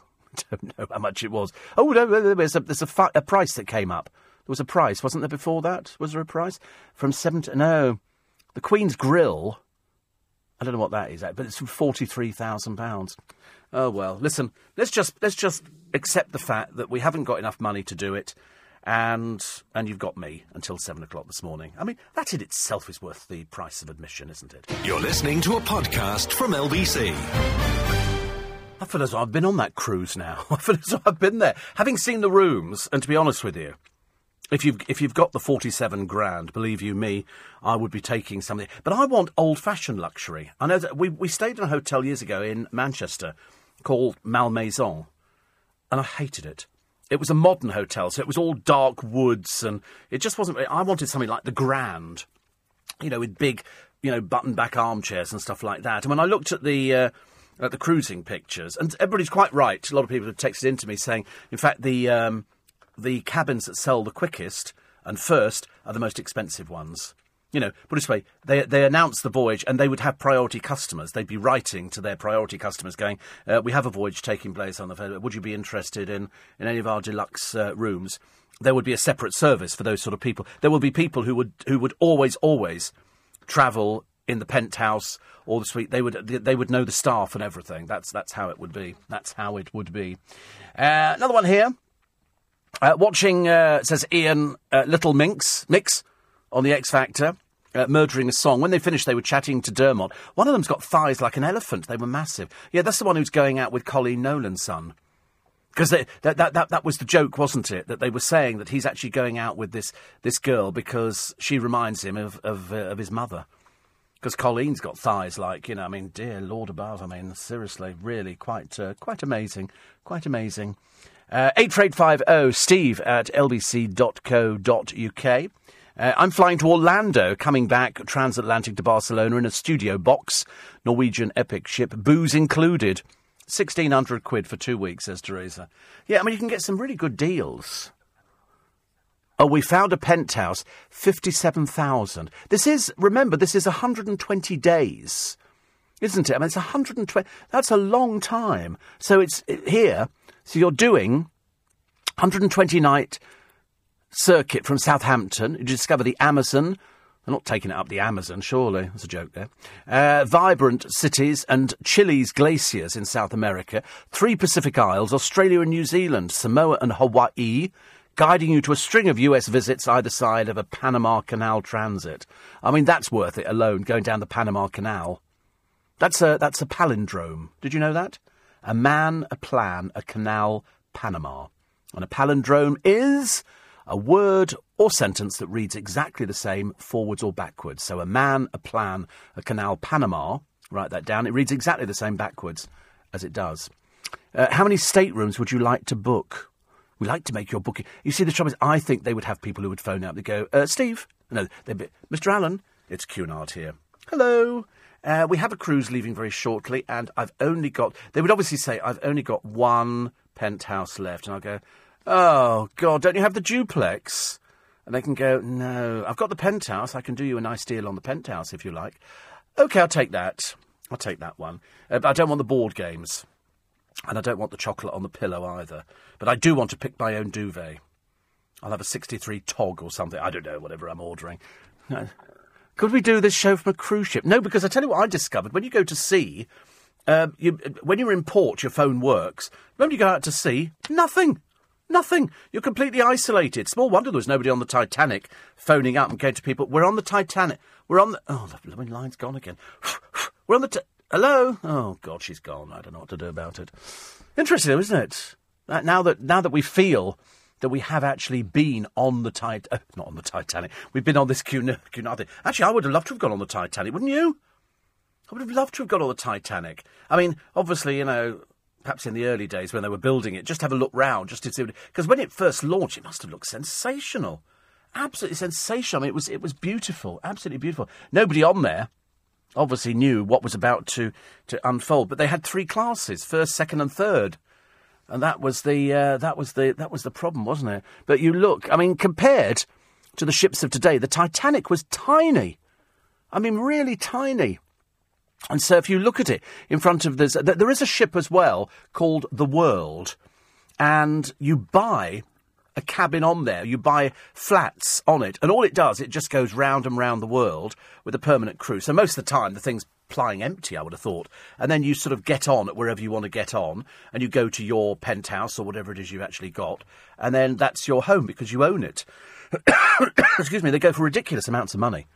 Over millions, some of them, and it's your floating home on the seas. And they've got restaurants on there. And it's just for people who obviously have made, a lot of sort of money. Actually, if you look at the Titanic compared to the QM2, it's tiny. It is tiny. It must have had 4 engines. If it's got 4 funnels, it must have been 4 engines, mustn't there? But, I mean, really, really interesting. So many, people going, it's huge. But I suppose in its day, it was considered huge. We have lots of Titanic experts who listen to this programme. Back in the 90s, Steve, when QE2 used to do a 3-month round-the-world cruise, they could charge up to $330,000 for that. You would get an apartment which comprised of 2... Well, you get it much cheaper now. It's only 90 days. We can get 120 days for $57,000. That's in a penthouse. So it's much cheaper. Mick says you don't need to take dinner jackets on Saga cruises.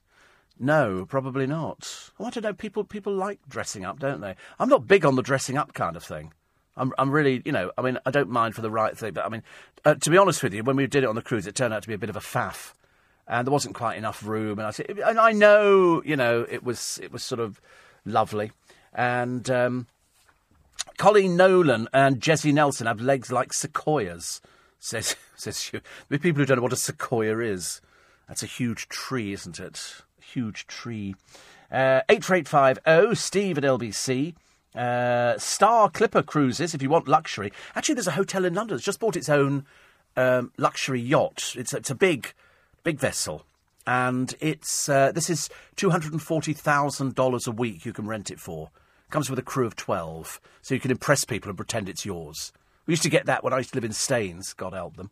And I used to go and drink in a pub by the river there. We used to go and sit there and watch. And people used to pull their boats in. But what they didn't know is that we knew they were all rented from Ho Seasons. And people always try and pretend it was... But of course they all look the same and they've got the Ho Seasons little badge on the front of it. We used to sit there as they were going, OK, hard to port. And they always... For some reason, people who've got boats dress up. They are like Hyacinth Bouquet. They do put on the nautical, hats at a jaunty angle. And everything else, and belay, and all this kind of... I don't know, whatever it is. Steve, talking about meals for one, have you seen First Dates? All you get for being on the show is a meal for one left outside your front door. Yeah, but have you seen some of these people? They're oddballs. Who would ever go on the television and admit they couldn't find somebody to go out with? Saddos. Saddos. Really is. I mean, sad, tragically sad. Who went on it?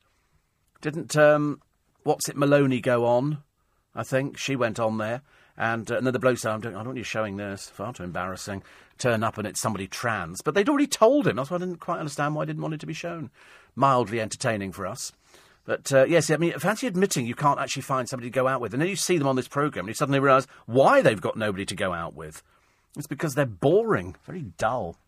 And Richard says, on the QE2, they used to boast if you're in the Queen's Grill restaurant, you could ask for anything to eat and they'll be able to prepare it for you, even if it wasn't on the menu. Well, I would expect that in any restaurant. What restaurants are you going to, Richard? All the restaurants I go to, I always order off the menu. I never go... Do you go on menu? Oh, how dull. No, if you want cheese on toast, Welsh rarebit, I always ask for Welsh rarebit.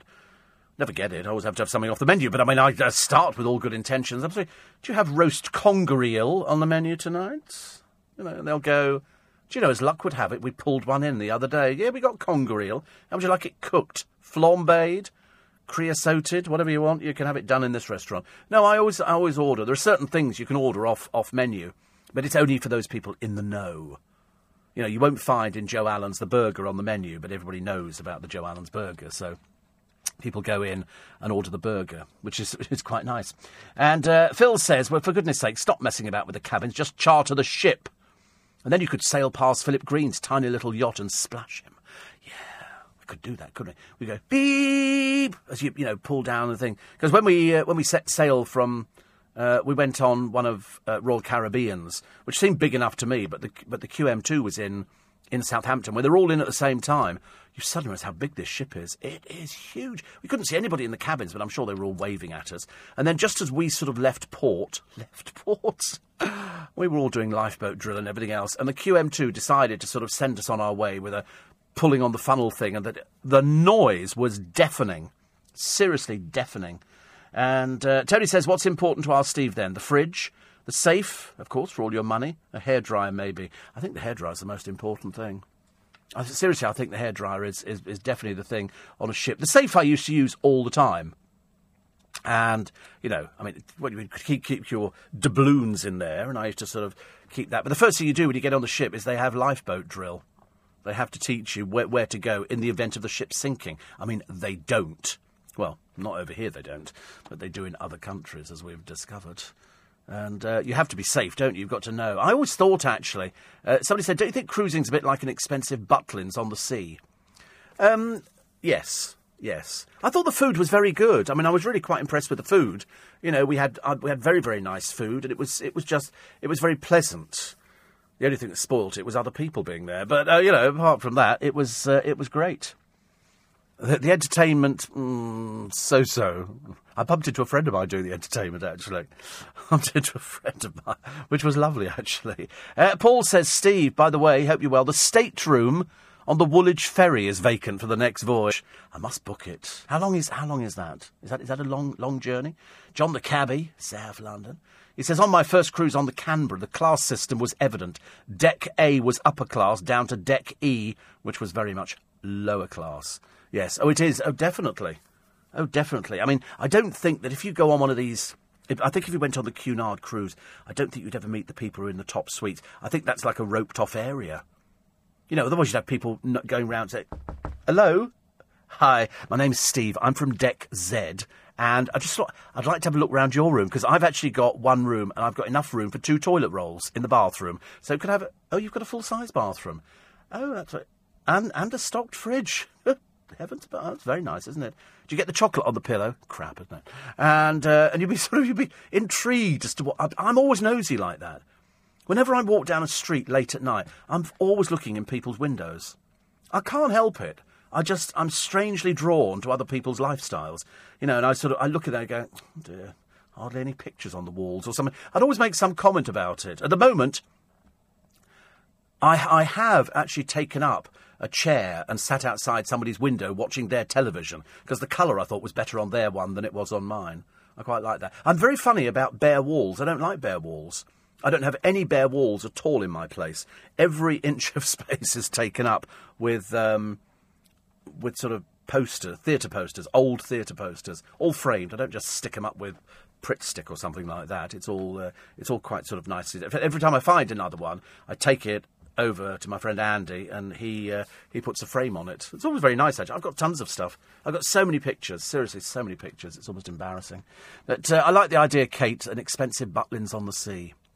I think they would like to sell it to something a little bit more than that. You're listening to a podcast from LBC. Morning, everybody. It's amazing how many of you have been cruising, which is great. I love the idea that people are talking about how much they would spend on a cruise. I couldn't possibly divulge. It would be cheaper for taxpayers, says Max, if the Tory MPs chipped in together to buy the Queen an apartment on the World ship rather than public money for a new yacht. Yes, I mean, to be honest with you, I don't think we need another Yacht Britannia, do we? You're absolutely right. QE2's apartment rooms used to have their own private floor that wasn't accessible by anybody who didn't live on the floor, and their own private lift to that floor to keep the riffraff of the great unwashed away. Yes. It is true, isn't it? That's what people people sort of like. The idea that the more... But it seems a bit pointless, really, going on a cruise and you sort of keep yourself away from people. So you just sort of stay in your own little... Mind you, who knows if that's what people want to do. On my cousin's 50th wedding anniversary, Steve, I ordered a cake and a card. She was on a cruise. On the cake, I went happy 50th, and the card I wanted. And they put the latter, oh, Shirley, make sure Ted has half. So they put it on the wrong thing. They put it on the cake. That's what you can order, can't you, when you're on the ship? They like making cakes for people. I always think you just make it up, actually. You just say to somebody, oh, it's my birthday today, and they make you a cake. You get a piece of cake, which is lovely. Martin Kemp. Oh, hello. It is. I think he's coming in, actually, at some point. He says, did you get the 2 towels made into 2 loving swans left on the bed? We got a monkey hanging on a coat hanger. You must have done Royal Caribbean as well, Martin. You must have done. It was so funny because every night you came in... First of all, when we sort of loaded all the clothes and everything else, the bags arrived, but they just threw them outside my door. My suit was all creased up. I was furious. And so I sort of hang it all up in this piddling little wardrobe. And then every night there would be the thing, whether you'd have the little thing saying, oh, the next day or tonight it's formal or it's casual or it's lounge suit or whatever else. And it was this never-ending putting clothes on and off. I mean, I spent a fortune on dry cleaning. Absolute fortune. But then they started doing the towels. The worst thing was on our cruise, they had a thing at the end of it going, would you like to know how to make some of these shapes? And people were sitting in the theatre while somebody demonstrated how to make a swan out of a towel. I just wanted to make a towel out of a towel. But we did come back to the monkey, which was hanging from a hanger above the bed. And it was always these chocolates. But because I was by myself at Billy No Mates, I was by myself in my cabin. I always got 2 chocolates for some reason. Perhaps they felt sorry for me. Or they thought, let's sort of overfeed the old diabetic. But no, definitely freaky. They do odd things, don't they, on cruises? We went and played bingo one day. We were so bored. Because they always do something on there, which is sort of... What do we have on our ship? We had a place where you can go and smoke cigars and drink brandy. You know, it's like Butlins on the sea, and you're drinking brandy. I couldn't quite get to grips with that. But we went and had the buffet breakfast was very good. They cooked omelettes while you waited, which was nice but time-consuming. And the food was very good. If you didn't want, to go and dine formally, you could eat at the front of the boat and have all sorts of things. So we did that a couple of times. And then you have to buy the things for the kids, because they all wanted the... you can pay so much and they get free drinks. Because otherwise, if you're paying for them, we racked up huge amounts of money on milkshakes. It was very easy. But they did frozen yoghurt. I developed an addiction to frozen yoghurt, which I quite liked, actually. It was very nice. So nice to know, Martin, that you've been on the same ship that I've been on. Perhaps they do it on all of them. I can tell you one thing, though. The bar staff have amazing memories, far better than any of the bar staff I've ever encountered around London, because they remembered you. They remembered what you drank from the first day, and they must serve hundreds, if not thousands, of people. And the first time I had it, because you can either tip them on each one, or you just hand over this credit card thing and they put it on there. And literally, day one, I ordered whatever it was I was ordering, double vodka and thing. Next, I only had to walk up to the bar and he'd go, same? And he remembered the drink every single day. I thought, blimey, that's good.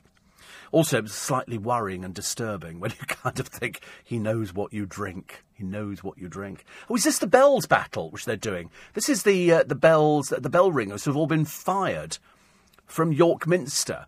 And 32 of them. Campanologists they are, incidentally. That's the art of bell ringing. See, you thought it was something else, didn't you? But it's not. No, it's campanology. Is bell ringing. Do you want to know what the papers are saying today? I bet you do. Cliff Richard says it's fantastic to enjoy my birthday feeling free. He's going to address Parliament today. He's not happy. Rod Stewart has said that he's going to... he will co-fund him if he wants to sue the BBC. So that looks like that one's progressing. Martin Kemp. Laugh out loud. Thank you. You've got... I mean, how airbrushed is your photograph? I mean, come on, I thought mine was bad enough. He is coming in. I can't remember when he's coming in. I'm sure somebody said to me the other day, because Martin's son works here as well. The competition from the youngsters nowadays, Martin, as you're well aware, is frightening. Just the very idea that Bros have reformed, I find quite frightening. Quite frightening. Hilda, in her own words, in a lot of the papers today, Hilda Ogden, Jean Alexander, 90. Still going. So, well, she's not going now. She's going to meet her maker. Nick's fling, Nick Knowles. I did do this at the time because I slightly worry about people who are in the public eye. The one thing, Martin will tell you this, you've got to be very wary. As you're growing up, you know, you meet lots of people who want to tag onto your coattails and grab a bit of the action that you've got because they want it in their life as well.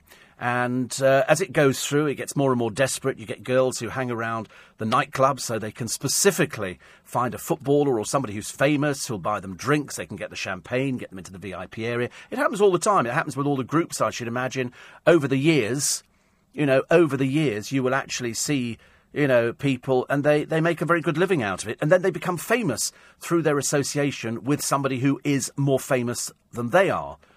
And that's when I thought it got very worrying. And so Nick Knowles, the other day, with that excellent DIY SOS, the programme that literally reduces me to tears every time, because it's children, it's generally children who don't have very much in their lives. Their parents can't afford to do things for them. There was the little boy the other day. Do you remember who...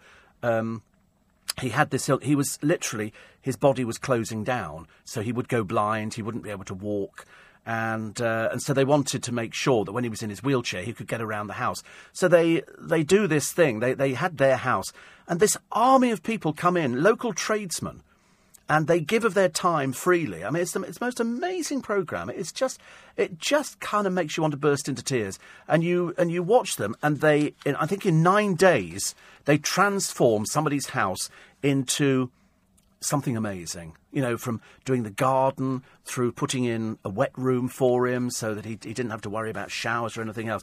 And the family's in tears, I'm in tears, everybody's in tears, because they bring all these sort of little kids out and they go, we're going to show you what your room looks like. They go, wow. One of them, they put in bunk beds. So he's got his own proper room, and it was just amazing. Love it. Anyway, so Nick has this little fling with a girl from Emmerdale called Gemma Oaten. Now, I'm aware of Gemma Oaten because I think she's sold stories to the papers before. You get some people who are strangely addicted to the newspaper world, as Martin will tell you. You get people who are addicted to the world of celebrity. It becomes very, very addictive. They go out, they're seen all the time, they go to all the parties, and they get their picture in the paper. It doesn't necessarily translate into work. Anyway, he has hit back at her. She sold the story about the fact that he finished with her. Like, people finish with people all the time. And he said it was a turbulent and traumatic time. He's now back with his wife, Jessica, after a difficult year involving a miscarriage, the breakdown of the marriage, and cancer. Gemma then revealed that Nick grew cold as they lay in bed together, and their phones flagged up Sunday mirror snaps of them looking loved up after an award night. I mean, it's this addiction, isn't it, to celebrityism. You ask kids nowadays, what do you want to be? Famous. Well, what does that mean? They have no idea. They think being famous is that you go out and you have your picture taken with somebody more famous than you, but you're associated with them. So you then become that person's best friend. I remember Vinnie Jones was talking about how he was friends with Sylvester Stallone. Well, you didn't see any pictures of this kind of thing at all. You don't even, occasionally see a picture of David Beckham with something other than a Hague whiskey bottle and a pair of pants in his hand. But occasionally you might see him with Tom Cruise. But I mean, all these people, they just go, oh yeah, are you friends? Oh yeah, I think they're fair weather friends.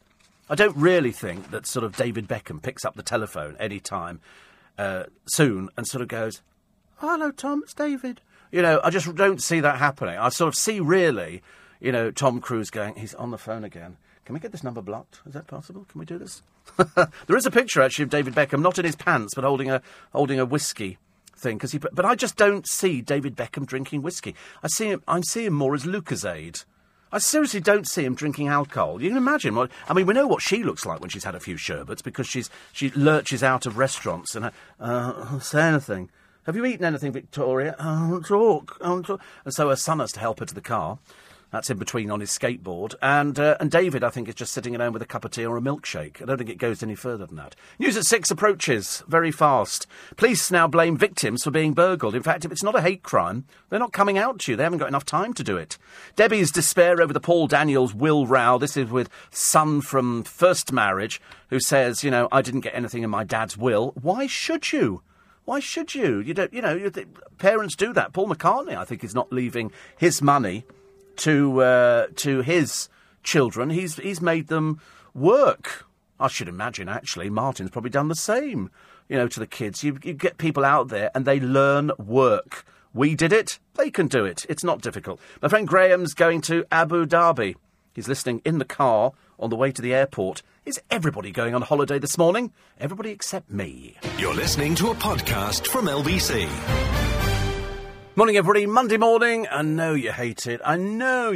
It's, you don't think, why can't weekends be longer? Why can't we? Oh, we've got to get up to go to work. What's the matter with that? I said to somebody this morning, I was talking to my friend Toby, and we were sort of saying about, isn't it nice to actually do something where you get paid for doing it? It's not difficult. I can actually go home. Mel, I shall see you later on, and she's going to need company today. This is a friend of mine as well. I have to explain. It's so complicated, my life, honestly. Everybody else's life is so simple. Mine is so complicated. The Calais boy who made Lily Allen cry is the son of a former ISIS fighter. I don't think we really want him, but we're stuck with him in the country. He goes back to Afghanistan on holidays now. Such a cushy life, isn't it, really? I must become an asylum seeker. It's obviously working for some people and not others. Anthea's ex loses more cash. He's a bit of a disaster. Poor old Grant Bovey. Police hunt a drug dealer as a girl dies. Now, I've said to you before that I think this is... There was another girl in the papers the other day whose parents printed a picture of her, I think on a life support machine, because she'd taken some drug at a party. And I said, I don't know what it is that you have to say to young people now to keep them away from drugs. It's not that drugs kill... It's just that they kill certain people because maybe their bodies aren't up to it. Because otherwise, as these things are made in huge batches, there'll be loads of other people dying. But it's not. It'll just be an isolated case. And this 16-year-old girl, this ecstasy pill, I'll tell you about it only for the simple reason that the police have named it. I mean, I've never taken ecstasy. Probably makes me a very naive person, but I've read enough stories. It's called Purple Ninja Turtle and Red Bugatti Veyron. And that's what now, obviously, these things are made in huge amounts and they give them to people. And, young people choose. What they thought the end effect was going to be, I've got no idea. Anyway, she may have had access, this girl. Shelley Callahan died in hospital in Edinburgh. She was one of 4 who fell ill at the party. So anybody who's taken these tablets, they say you need to get yourself to hospital. You seriously need to get yourself to hospital. I mean, if you can save one more life, then that would have to be the bonus, wouldn't it? But what you can do to stop people taking them, I don't know.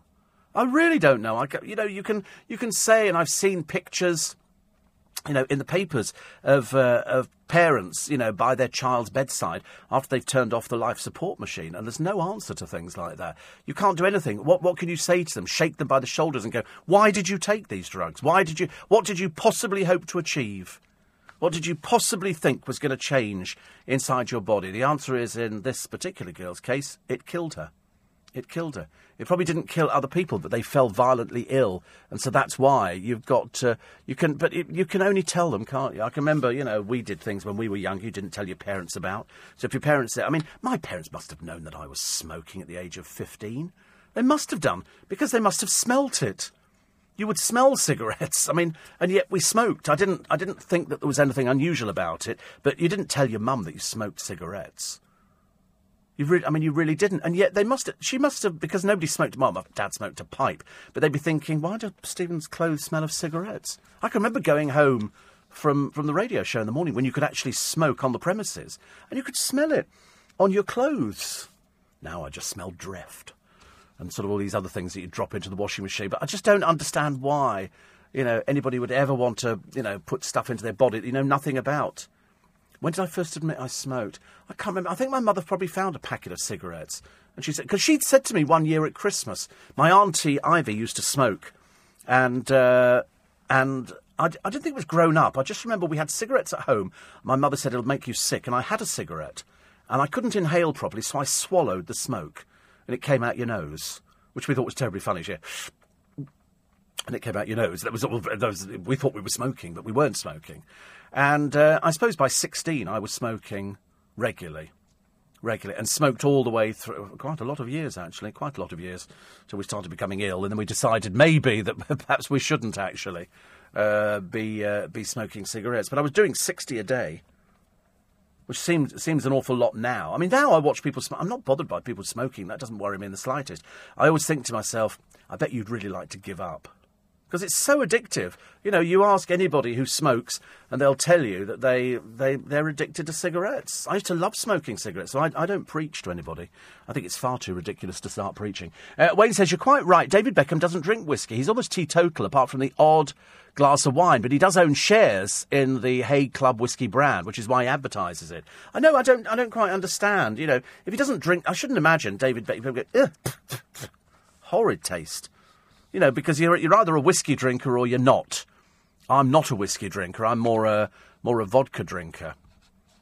Not that I drink vodka all the time or anything like that. I've got vodka at home, but I don't enter. Sorry, I was reading somebody's thing. Somebody says, are they saying entering a property without permission is not a crime in law? It is. No, it's not, I'm afraid. It's not. This is High Court Enforcers. This is the programme on the television. They have the right to enter your property. Because they have the right to enter the property. The High Court give them that right. You can call the police, and the police will enforce that order. If they've got a High Court writ, they can enter your property and go round and make notes of what they think you've actually got that they can sell to repay the debt which you have incurred. There you go. Somebody else talking about the couple who lived on a cruise ship. With the reward scheme, it worked out cheaper than a care home. Yeah, I mean, I can understand that. Care homes are terribly expensive. My friend Graham will tell you that. Very, very expensive. And so you're right. You could in theory, I suppose. But you've got to come off because these ships don't continuously sail. They come into port, then they have a rest before they get rid of the next one. They have their sort of, the staff, everything comes on board and everything else. So I suppose you'd have to come off, go into a hotel, and then come back on the ship again. You couldn't just sort of live on the boat while they're sort of doing stuff to it. Cabin might need sort of refitting or something like that. But it all appears to be interchangeable, I think. Steve, I can't think of anything more boring than a cruise meeting the same people day after day, asking the same questions. Yeah, I mean, I'll tell you what I hated. The only thing I hated about the cruise was the fact they had an official photographer who'd take pictures of you, and then at the end of each day they would put them all up in a gallery and you could buy a picture of yourself. What would be the point of that? What would be the point of that? I never quite understood the point of that one here. I mean, did I buy any pictures? No. You know, whenever you go to the fun fair as well, they've got a thing where they do it at Winter Wonderland, and they did it at Alton Towers. You go on the log flume, and as the thing drops, and you go, ah, it takes a picture.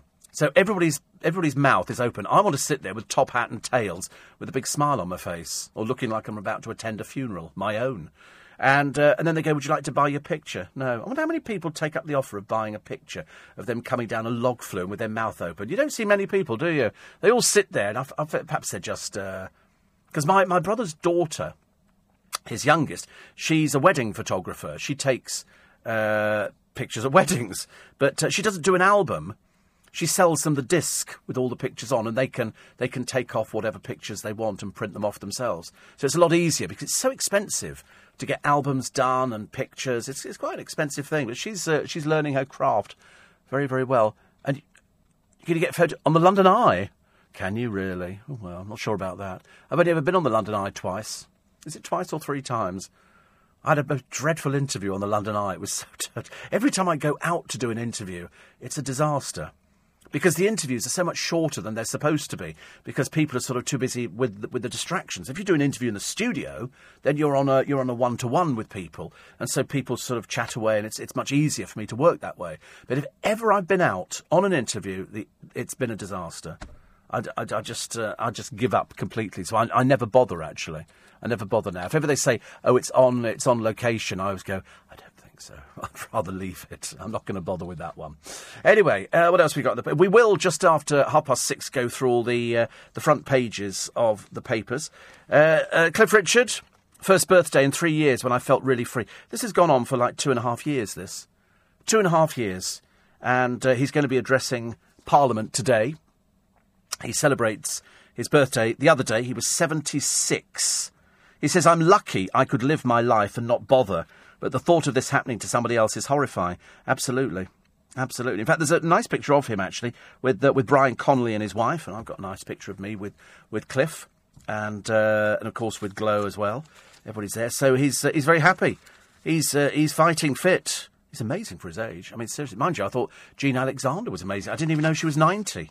Really didn't know. But now it doesn't make any difference. But still a very clever part that she played, didn't she, on Coronation Street. They're doing something with Coronation Street. I think there is... Is it trams outside that they're going to reintroduce in Manchester?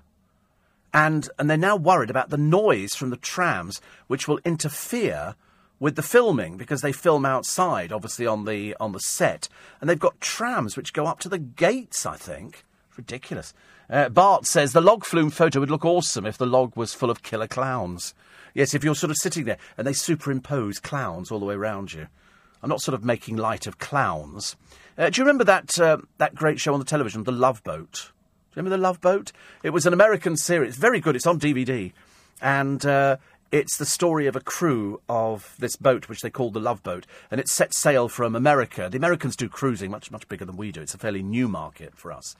And every time they went out there, there'd be another event. Lots of famous people went on The Love Boat. And it's a really good... If you haven't seen it, watch it. Watch it. And incidentally, I hope that you downloaded In Conversation this week Ron Howard and Danny DeVito.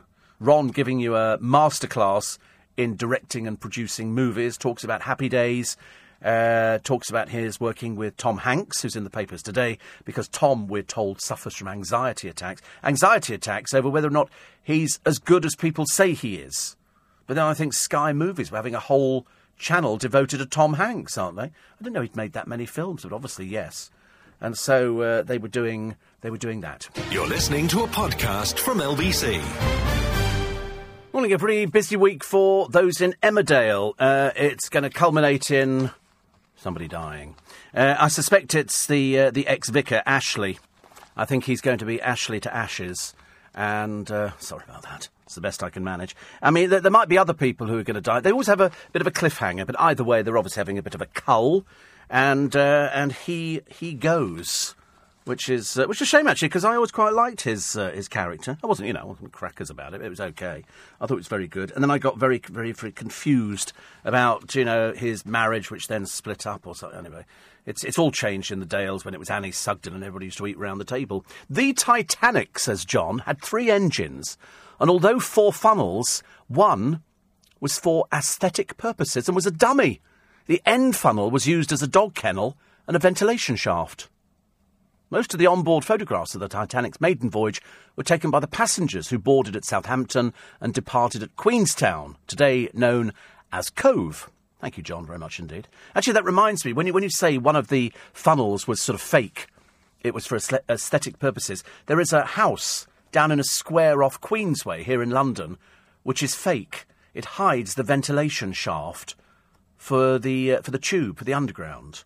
And the whole house is fake. It looks like the front of a house, but in fact behind it is this ventilation shaft. I've never actually seen it. I've seen pictures of it, and it does look like the house next door, but it's not. Like living next door to the neighbours who never go home. We like things like that. It's very good. So thank you for that one. On the subject of pictures, Chris says, was on a cruise in September, and as you say, photographers constantly taking photographs. Every time you get on or off at the shop, at dinner and all activities, I found the perfect answer, didn't have one photograph taken of me. How, I said every time, I only have my photo taken if I'm paid. How much will you pay me? Result, no photos, always works. Yeah, I want people staring at my picture on a cruise. That'd be slightly odd. There's the house. Number 22 is inhabited, but the right-hand one, 23, is the facade. You'd never know, would you? You really would not know. It's in Leinster Gardens in Bayswater. You go right down to the bottom. And so number 25 is the one. And sorry, 23 is the facade. The windows are painted grey and the door is false. But it looks identical. And then if you see behind it, you can see the railway tracks. It's the oddest thing, seriously, in London. Have you seen that before? Oh, it's in a Sherlock. Oh, is it? Oh, right, actually.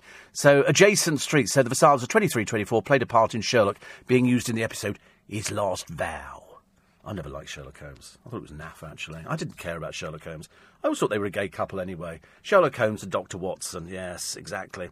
Apparently, Will Guyett says, celebrity cruises are the way forward. Many bands and act. I know, actually, that is the biggest thing now, isn't it? For people to actually go on cruises and you actually get a celebrity going on there. I know lots of celebrities who go on there, bands who play. I know lots of magicians who do them, and people who go on to give after-dinner speeches and things like that. That's exciting, isn't it? Cassius says, I just dreamt that I met you.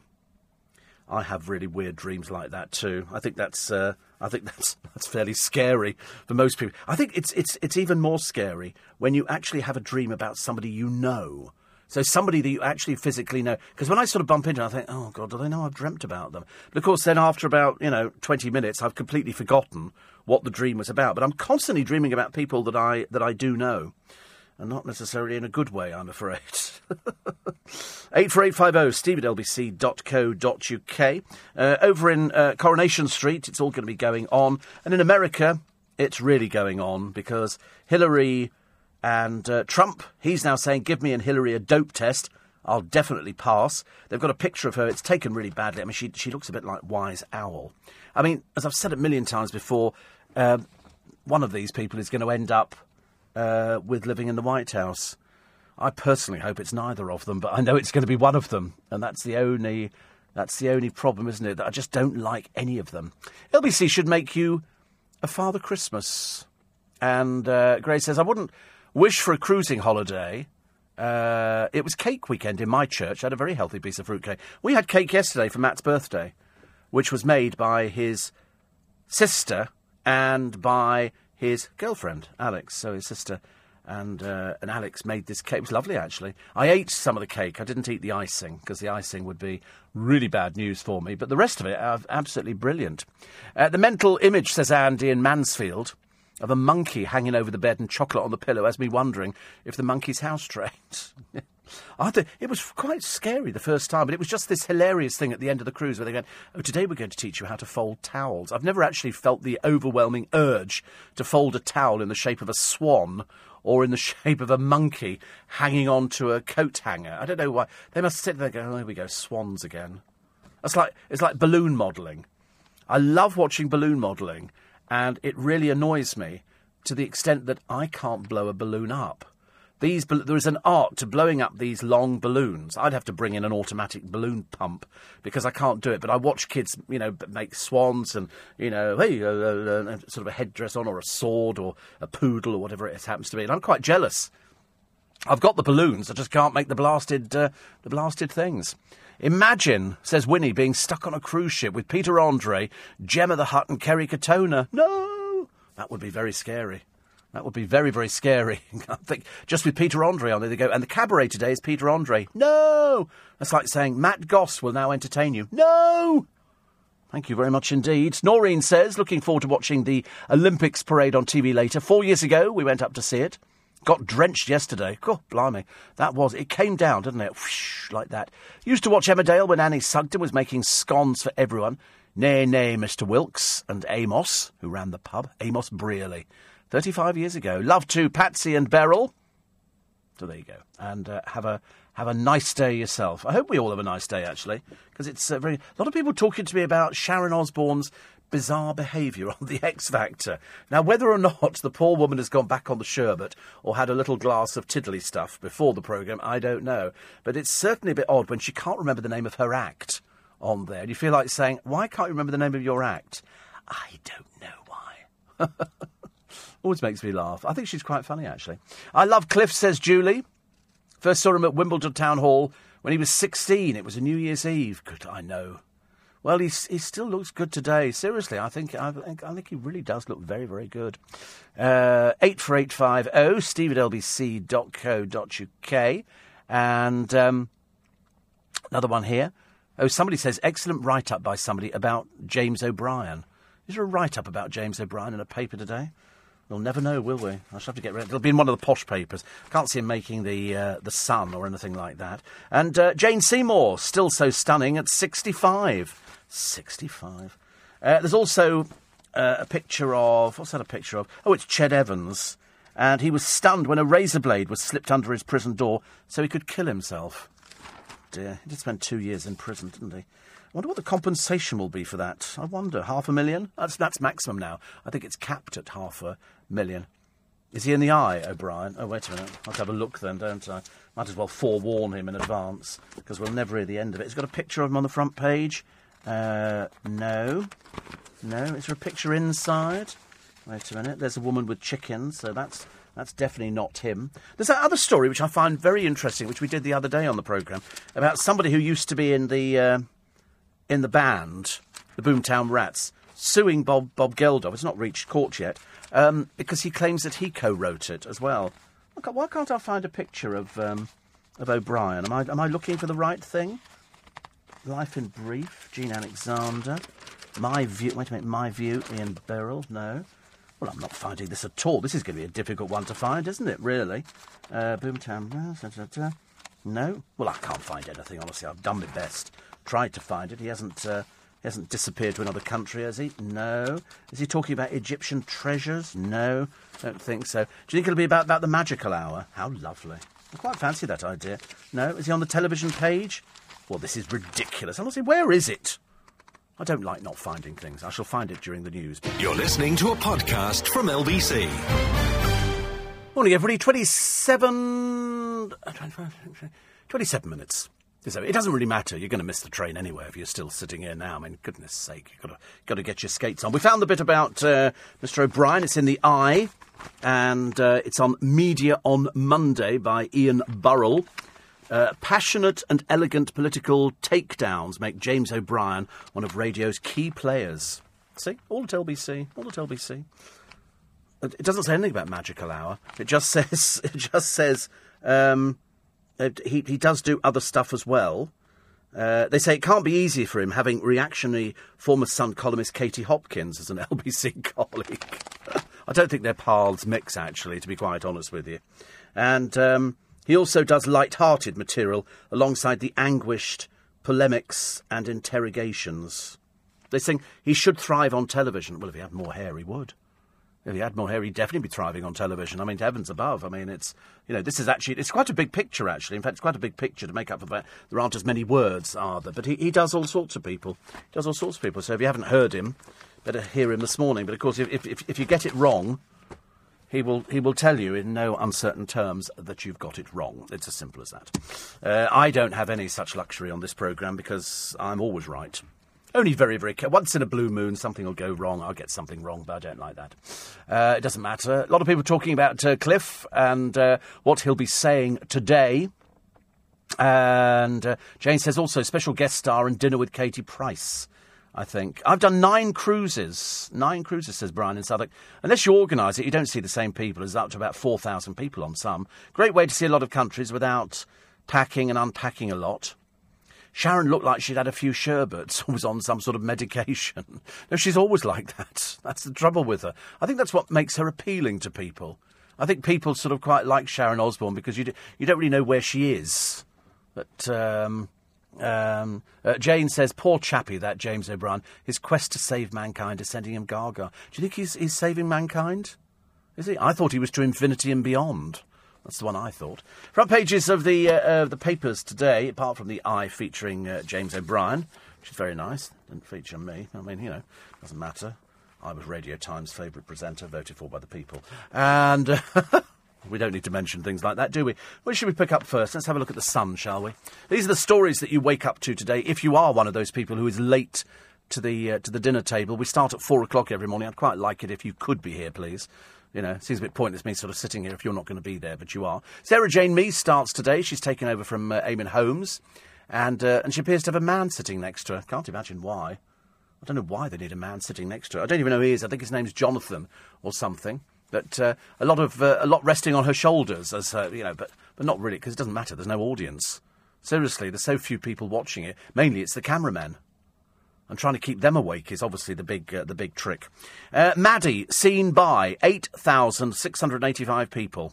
This is the exclusive today. Also, as Nick Clegg features with Nick Ferrari this morning, he'll be in for breakfast. He's leading a cross-party campaign that could delay Brexit by nearly a year. His gang of MPs are demanding a veto in Parliament over the PM's negotiation strategy. Also, Prince Harry... He's very angry, I should imagine, after somebody released that picture of him the other day. Did you see it? With all three of them all got headbands on. It's for his sort of charity. And I thought to myself, it must be your nightmare, mustn't it? Here they go again. They all put headbands on, and they think that they're really in touch with the people. But he's now blasted the war crimes witch hunt against British troops, telling pals it's a joke. The former attack chopper pilot, really?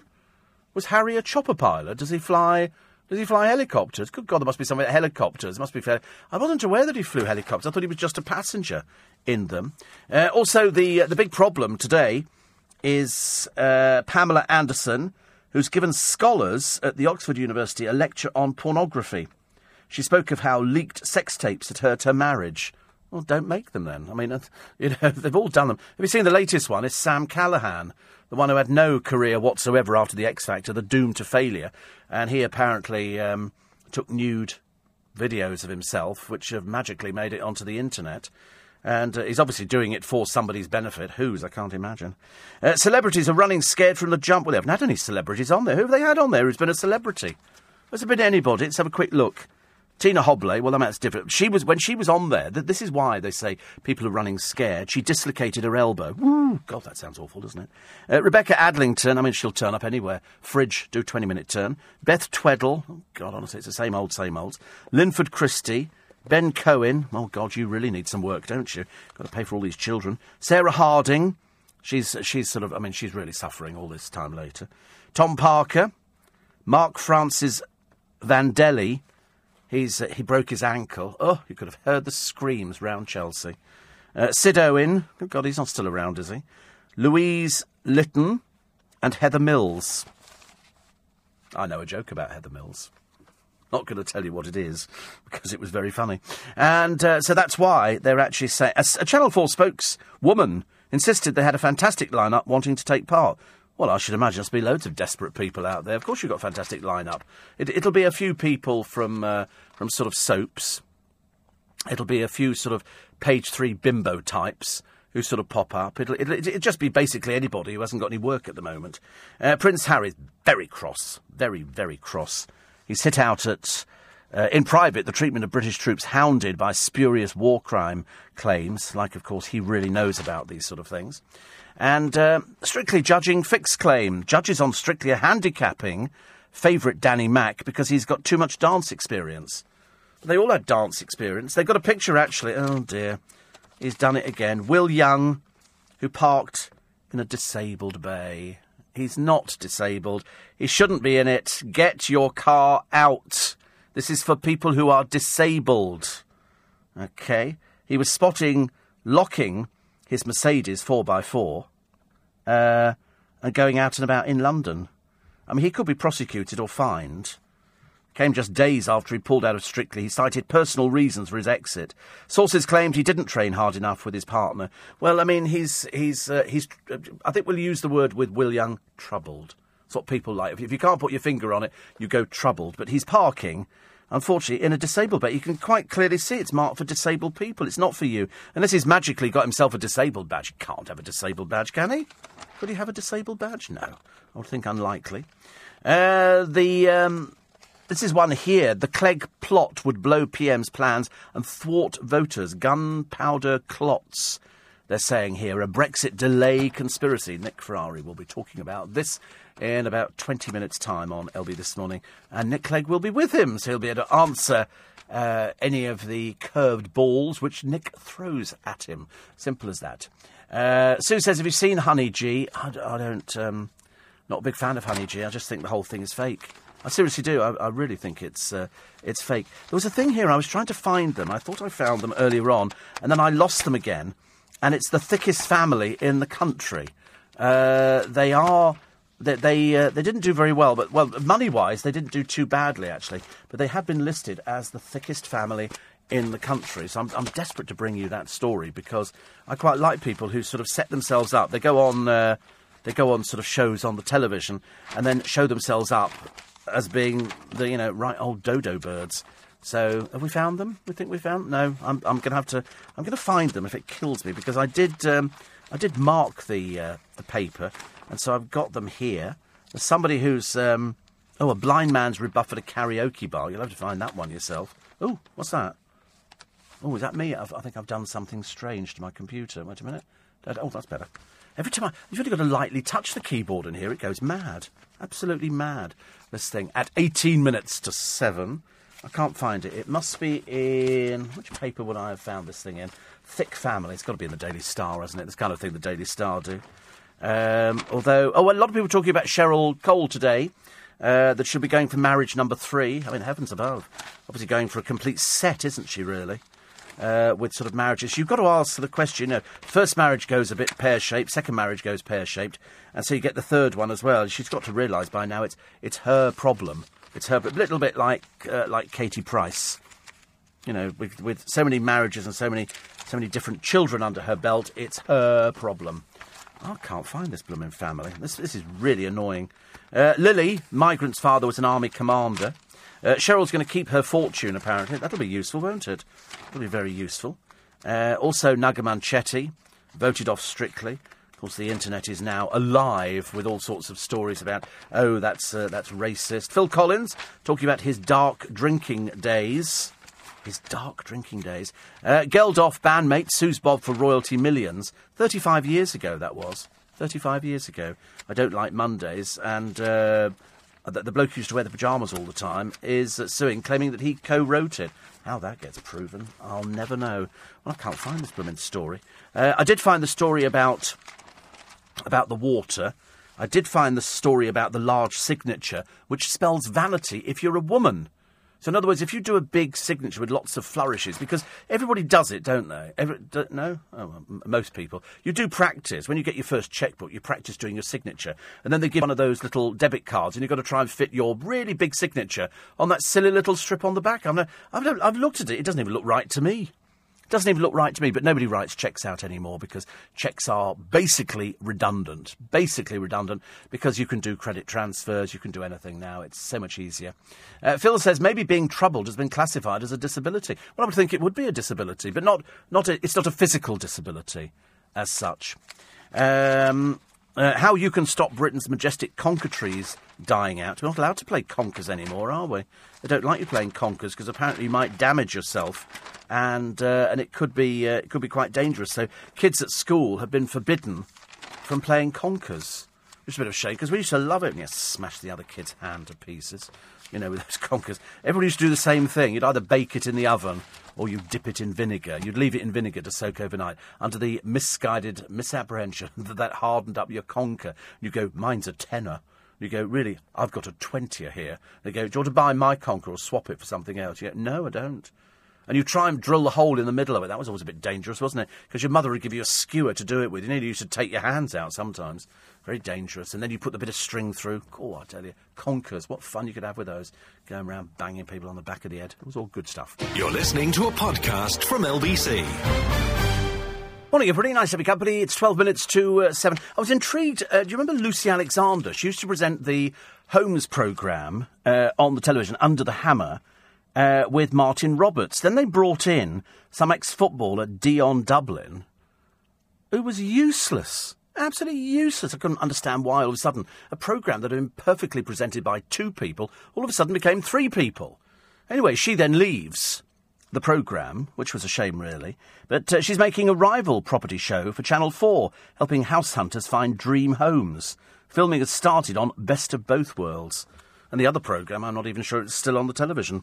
David Dickinson's back on your telly shortly. He's been making a programme Down Under. And the quirky banter, really. I don't think there was anything quirky about the banter between Mel Gidroich and Sue Perkins. Channel 4 are following the same recipe. Apparently, television British comedian, is it Richard Ayoade? Is it Ayoade? Ioddi. He's apparently front runner. He shot to fame in the hit sitcom Nathan Barley. No, I'm sorry, dear, we're none the wiser on that one. We have no idea who you are. But he's also been on the Big Fat Quiz of the Year. He currently presents the documentary series Travel Man. No, none of those are registering with anybody around here at all. But apparently he's sort of... if he actually gets the gig, he'll be joined by Paul Hollywood. Why would you want to put somebody on that nobody knows? They say former winner Nadia Hussein is out of the running because she's been offered a range of programmes by the BBC, so the BBC will become her home. So, as I've said before, once you're actually in with the BBC, you stay there till you drop dead. Or you get found out.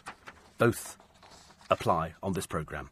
What's the time? 10 to 7. Whether you're a landlord, a tenant, or a homeowner, Clive Bull and his expert guests answer your questions every Thursday night from 9 on LBC's Property Hour. Right now, you could win an Apple iPhone 6S, an Apple Watch Sport, and a Monster portable battery pack, thanks to Direct Line Landlord Insurance. You can find out more about their de facto 5-star rated insurance by searching online for Direct Line Landlord. For your chance to win and to download the Property Hour podcast, go to lbc.co.uk.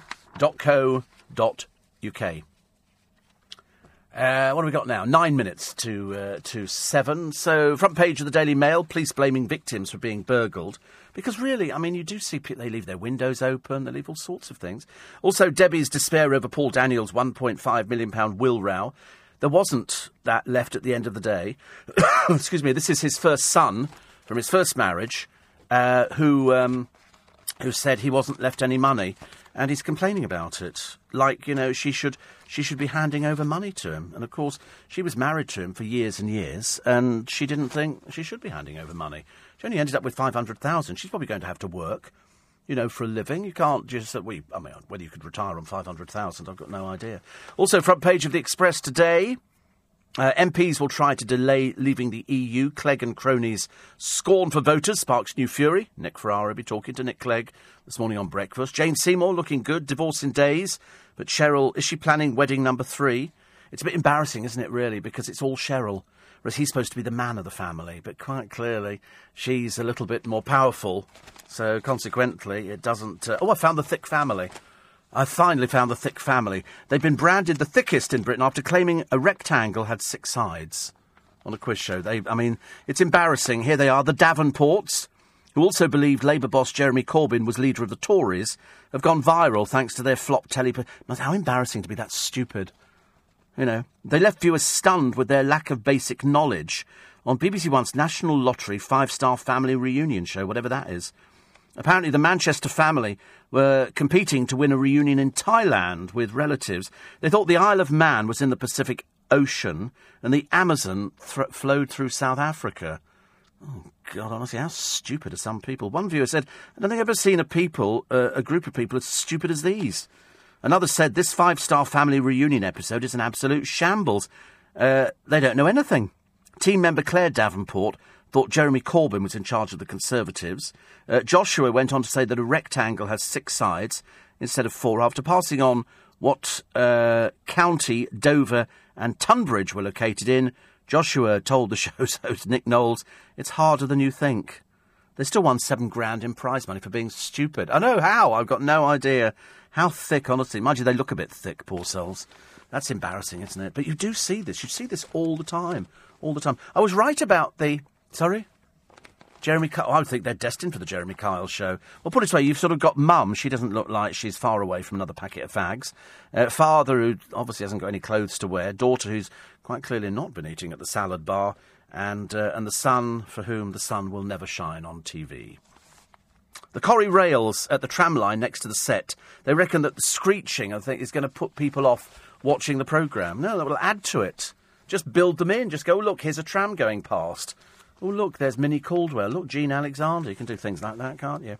Front page of the Daily Star, they've got Bay Sees Red. This is Beyoncé. Bay Sees Red. Ched's Razor Terror in Cell. It can't be far away from him selling his story, can it? Or her selling her story. Hilda, in her own words, is front page of the Mirror today. Cliff, big thumbs up, enjoying his birthday feeling free. It's taken its toll. It's taken its toll, but now, finally, in the past. Too much to bear. This is Ben Needham's mum, Kerry. I think the police were wrong to sort of say, oh, you know, we think he's here and prepare yourself for the worst. They've kind of basically said, we know exactly where he is and we're going to be bringing him back to you. I mean, it's just absolutely dreadful. So here she is, collapsing in grief at the site where her son vanished 25 years ago as the police searched for him. The 43-year-old clung to her mother, Christine, during the visit to the spot where officers fear he was killed by a digger. But they don't know. They don't know. That's the trouble. It's clutching at straws, isn't it, really? The Eye today, it's just got the interesting bit, which is on James O'Brien. You can tell him when you speak to him today. And the Financial Times, oh, look, nice picture of John Kerry waving, greeted by Boris Johnson, who hasn't got the faintest idea where he is, but it doesn't matter, because I quite like Boris Johnson. I think because he's so sort of balmy mad. Pamela Anderson was at the Ecuadorian embassy the other day. Pamela Anderson. What God's name would she be doing at the Ecuadorian embassy? You know, she's got to think, but this has nothing to do with circus animals. She's visiting Julian Assange. Pamela Anderson. I'm in the right world here. What, the women who run up and down a beach and then made that tape which became infamous around the world? She's got to think about saving animals in circuses now. And now she's visiting Julian Assange with a photographer. Standing up. What's that for? Grief. I think Julian Assange has gone. Do you think there's any chance Pammy Anderson can come? I've seen the videos. Any chance she could pop down? That's the way it obviously works, isn't it? Troops in final battle to liberate Mosul from the Islamic State. And meet the Mormon teen taking fashion by storm. So I like stories like that. I'm big into Mormons at the moment. I quite like that idea. Hammond clashes with Brexiteers on migrants, and artificial sweeteners, say the Times, can reduce fertility. Artificial sweeteners. I've never had artificial sweeteners. People offer them to me. They said, "Oh, if you don't have sugar." I said, "Yeah, but I can manage without sugar. I don't need sugar. I can manage quite well without it." The Daily Telegraph today. Should we all be taking testosterone? Should we all be taking testosterone? Can the hormone keep you feeling younger and stronger? Well, that's a good idea. I mean, if it's available, I'll go for it. Hammond in Cabinet Brexit row. Chakrabarti faces MPs' questions over the timing of peerage. Something about her I don't trust. Don't know what it is. No idea. No idea. There's just something about her. It's, I don't know, not quite right, is it? Not quite right. Is she bluff? Or does she really know about things? Who knows? We'll probably find out. Lock up your homes or put up with theft. That's what the police are saying. And to be honest with you, you know, if you don't lock up your home and somebody breaks in, that's your problem. It also invalidates your insurance. So they apparently, Dean says Richard Iodi was in the sitcom IT Crowd. Oh, producers heard of that one. Hilarious. He's good. Dion Dublin's wife owns a posh interior shop in Chelsea, says Pat. Oh, right. Still not impressed by, football all of a sudden becoming presenter. Not that good footballer either. So there you go. And that's not from me. It's from the producer. I would never comment on football. I don't know enough about it. I really don't. I'm terrible.